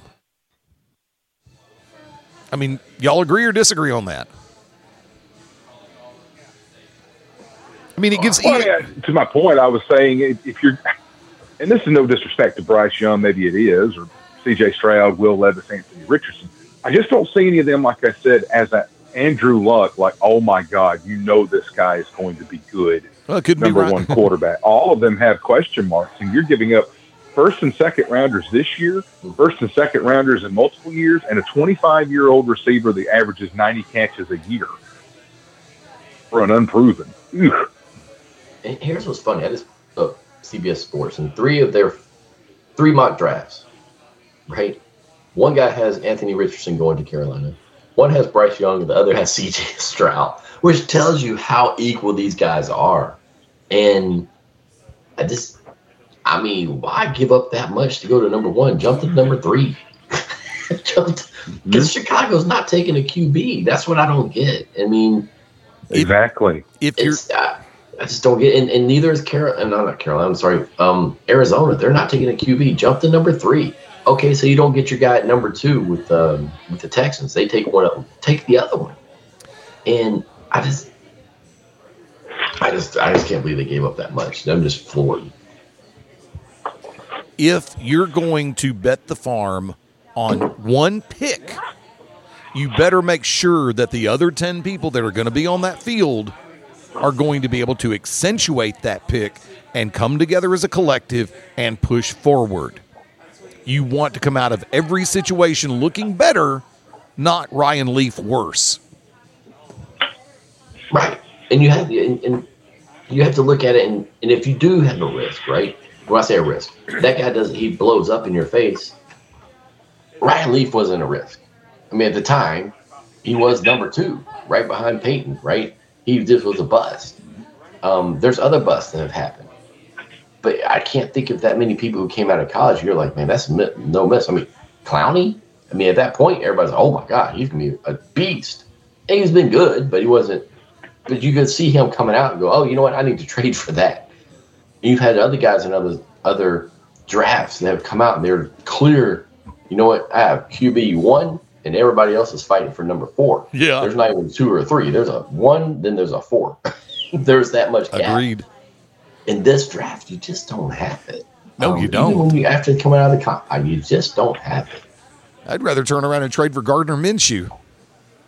The man still hasn't been given a chance in hell yet. I mean, oh, that's another thing, Eddie. Gardner Minshew may be the new backup quarterback down in Miami because he's durable. And to your point, 44 touchdowns and 15 interceptions, which is a lot better than a lot of starters in this league. Exactly. I mean, have I ever lost faith in Gardner Minshew? No, I have not. Have I lost faith in the NFL Coaching Association for not being able to give the right quarterback the right shot at the right place at the right time?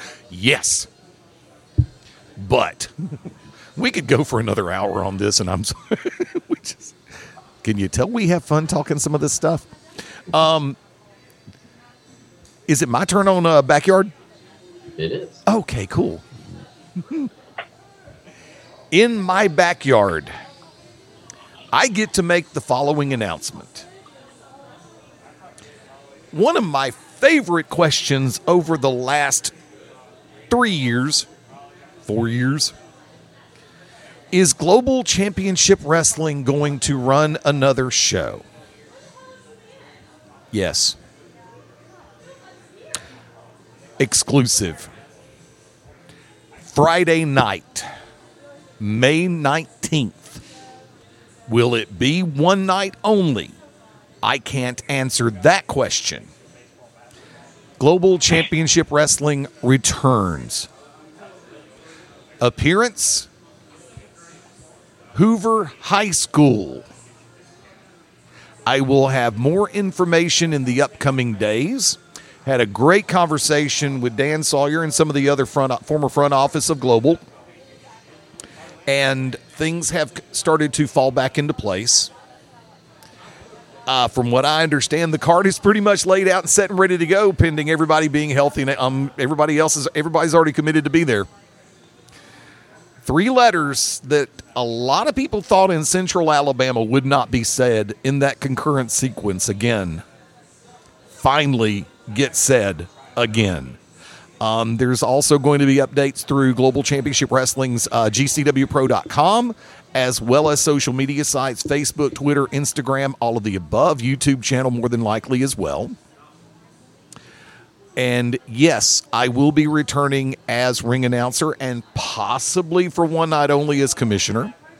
I cannot give any further information at this point because it has not been, we haven't got everything fully publicized and set and ready to go in the press releases yet. But once again, all things in play. I'm looking at this as one night stand to where we're going to have some fun at Hoover High School. So in the Central Alabama market, hell, even further out than that, mark your calendars, make your plans. The return is set, and I'm honored to be back a part of it. Homecoming is set. Yeah, I know. using the term homecoming and high school in the same breath. I'm sorry, kids. It's there, and I had to run with it. But once again, seriously, looking forward to it. Friday night, May 19th, Hoover High School, Hoover, Alabama. Global Championship Wrestling. Will it be one night only? Show up. Find out. All-Star Night of Pro Wrestling action. Going to have some fun. Shane Knowles, last call, shameless plugs.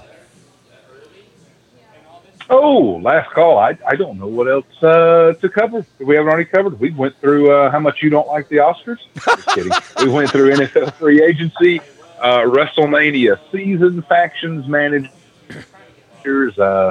Man, folks, just be safe, be nice to everyone, and thank you for allowing us to do this on Sunday.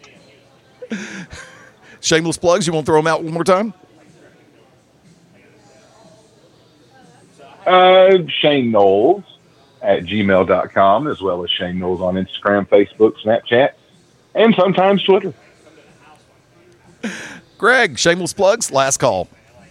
Shameless plugs.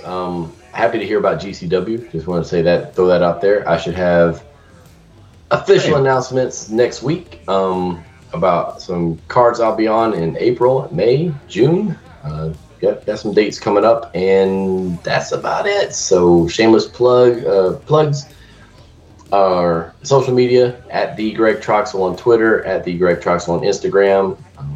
That's about it.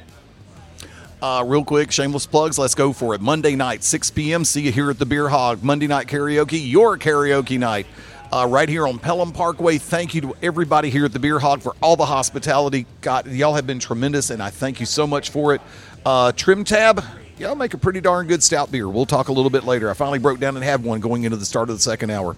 If I could remember what the name of it was, because I only took a quick glimpse, not because I've had one too many. I've only had one beer, and trust me, that ain't enough.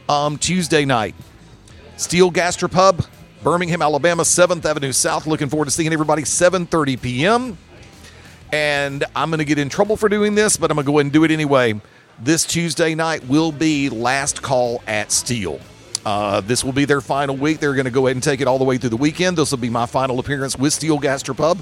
I want to say thank you, Doc, JD, Carrie, Alex, Allie, darn it, Charlotte, everybody, Jay, God, from the kitchen to the bar to the office. Thank you so much for putting up with me for all these months up there. I wish it could have ended differently, but once again, they are getting ready to shut it down. Also, I want to say congratulations to Nana Funks on the big reopening. Glad to see a Lakeview Entertainment District mainstay come back into vogue. So congratulations, Nana Funks. Looking forward to hearing great things out of y'all. Thank you to everybody who came out to play last Thursday night at Mad Pies in Fultondale. Thank you, Nick, Lori, everybody up there. Y'all have been tremendous as well. I'm looking forward to seeing y'all in a week from Thursday. At Fast Eddie Lane on, I'll mention Twitter, what the hell. I do a lot of retweets on there, but I don't do that much on Twitter. Fast Eddie Lane on Facebook and Instagram, as well as FastEddieLane.com is home on the World Wide Web, and every once in a while I actually do update my own damn website. At Beyond Ringside on Twitter, Facebook.com/Beyond Ringside, Facebook.com/Beyond Ringside Live. BeyondRingside.com is home, as well as ProWrestlingRadio.net. For everybody, I've been getting the messages for everybody who tried to catch us through TuneIn. I'm going to get with them and find out what the problem is. Fortunately, the streaming that was running directly through the websites was working tonight. Thank you so much for everybody tuning in. We're going to call it back next Sunday night, 8 p.m. Eastern, 7 Central, 5 Pacific time. Until next time, for the Hardcore Heartbreaker, Greg Troxel. Have a good week, everybody. See, I told you I'd throw it to you first this week. For Shane Knowles. Milk is going to be amazing once we utilize the other 98%. I'm the Magic City Motor Mouth, Fast Eddie Lane, saying until next time, join us right here as we all go beyond ringside. Looks to the left, looks to the right, looks up, looks down. Bye for now.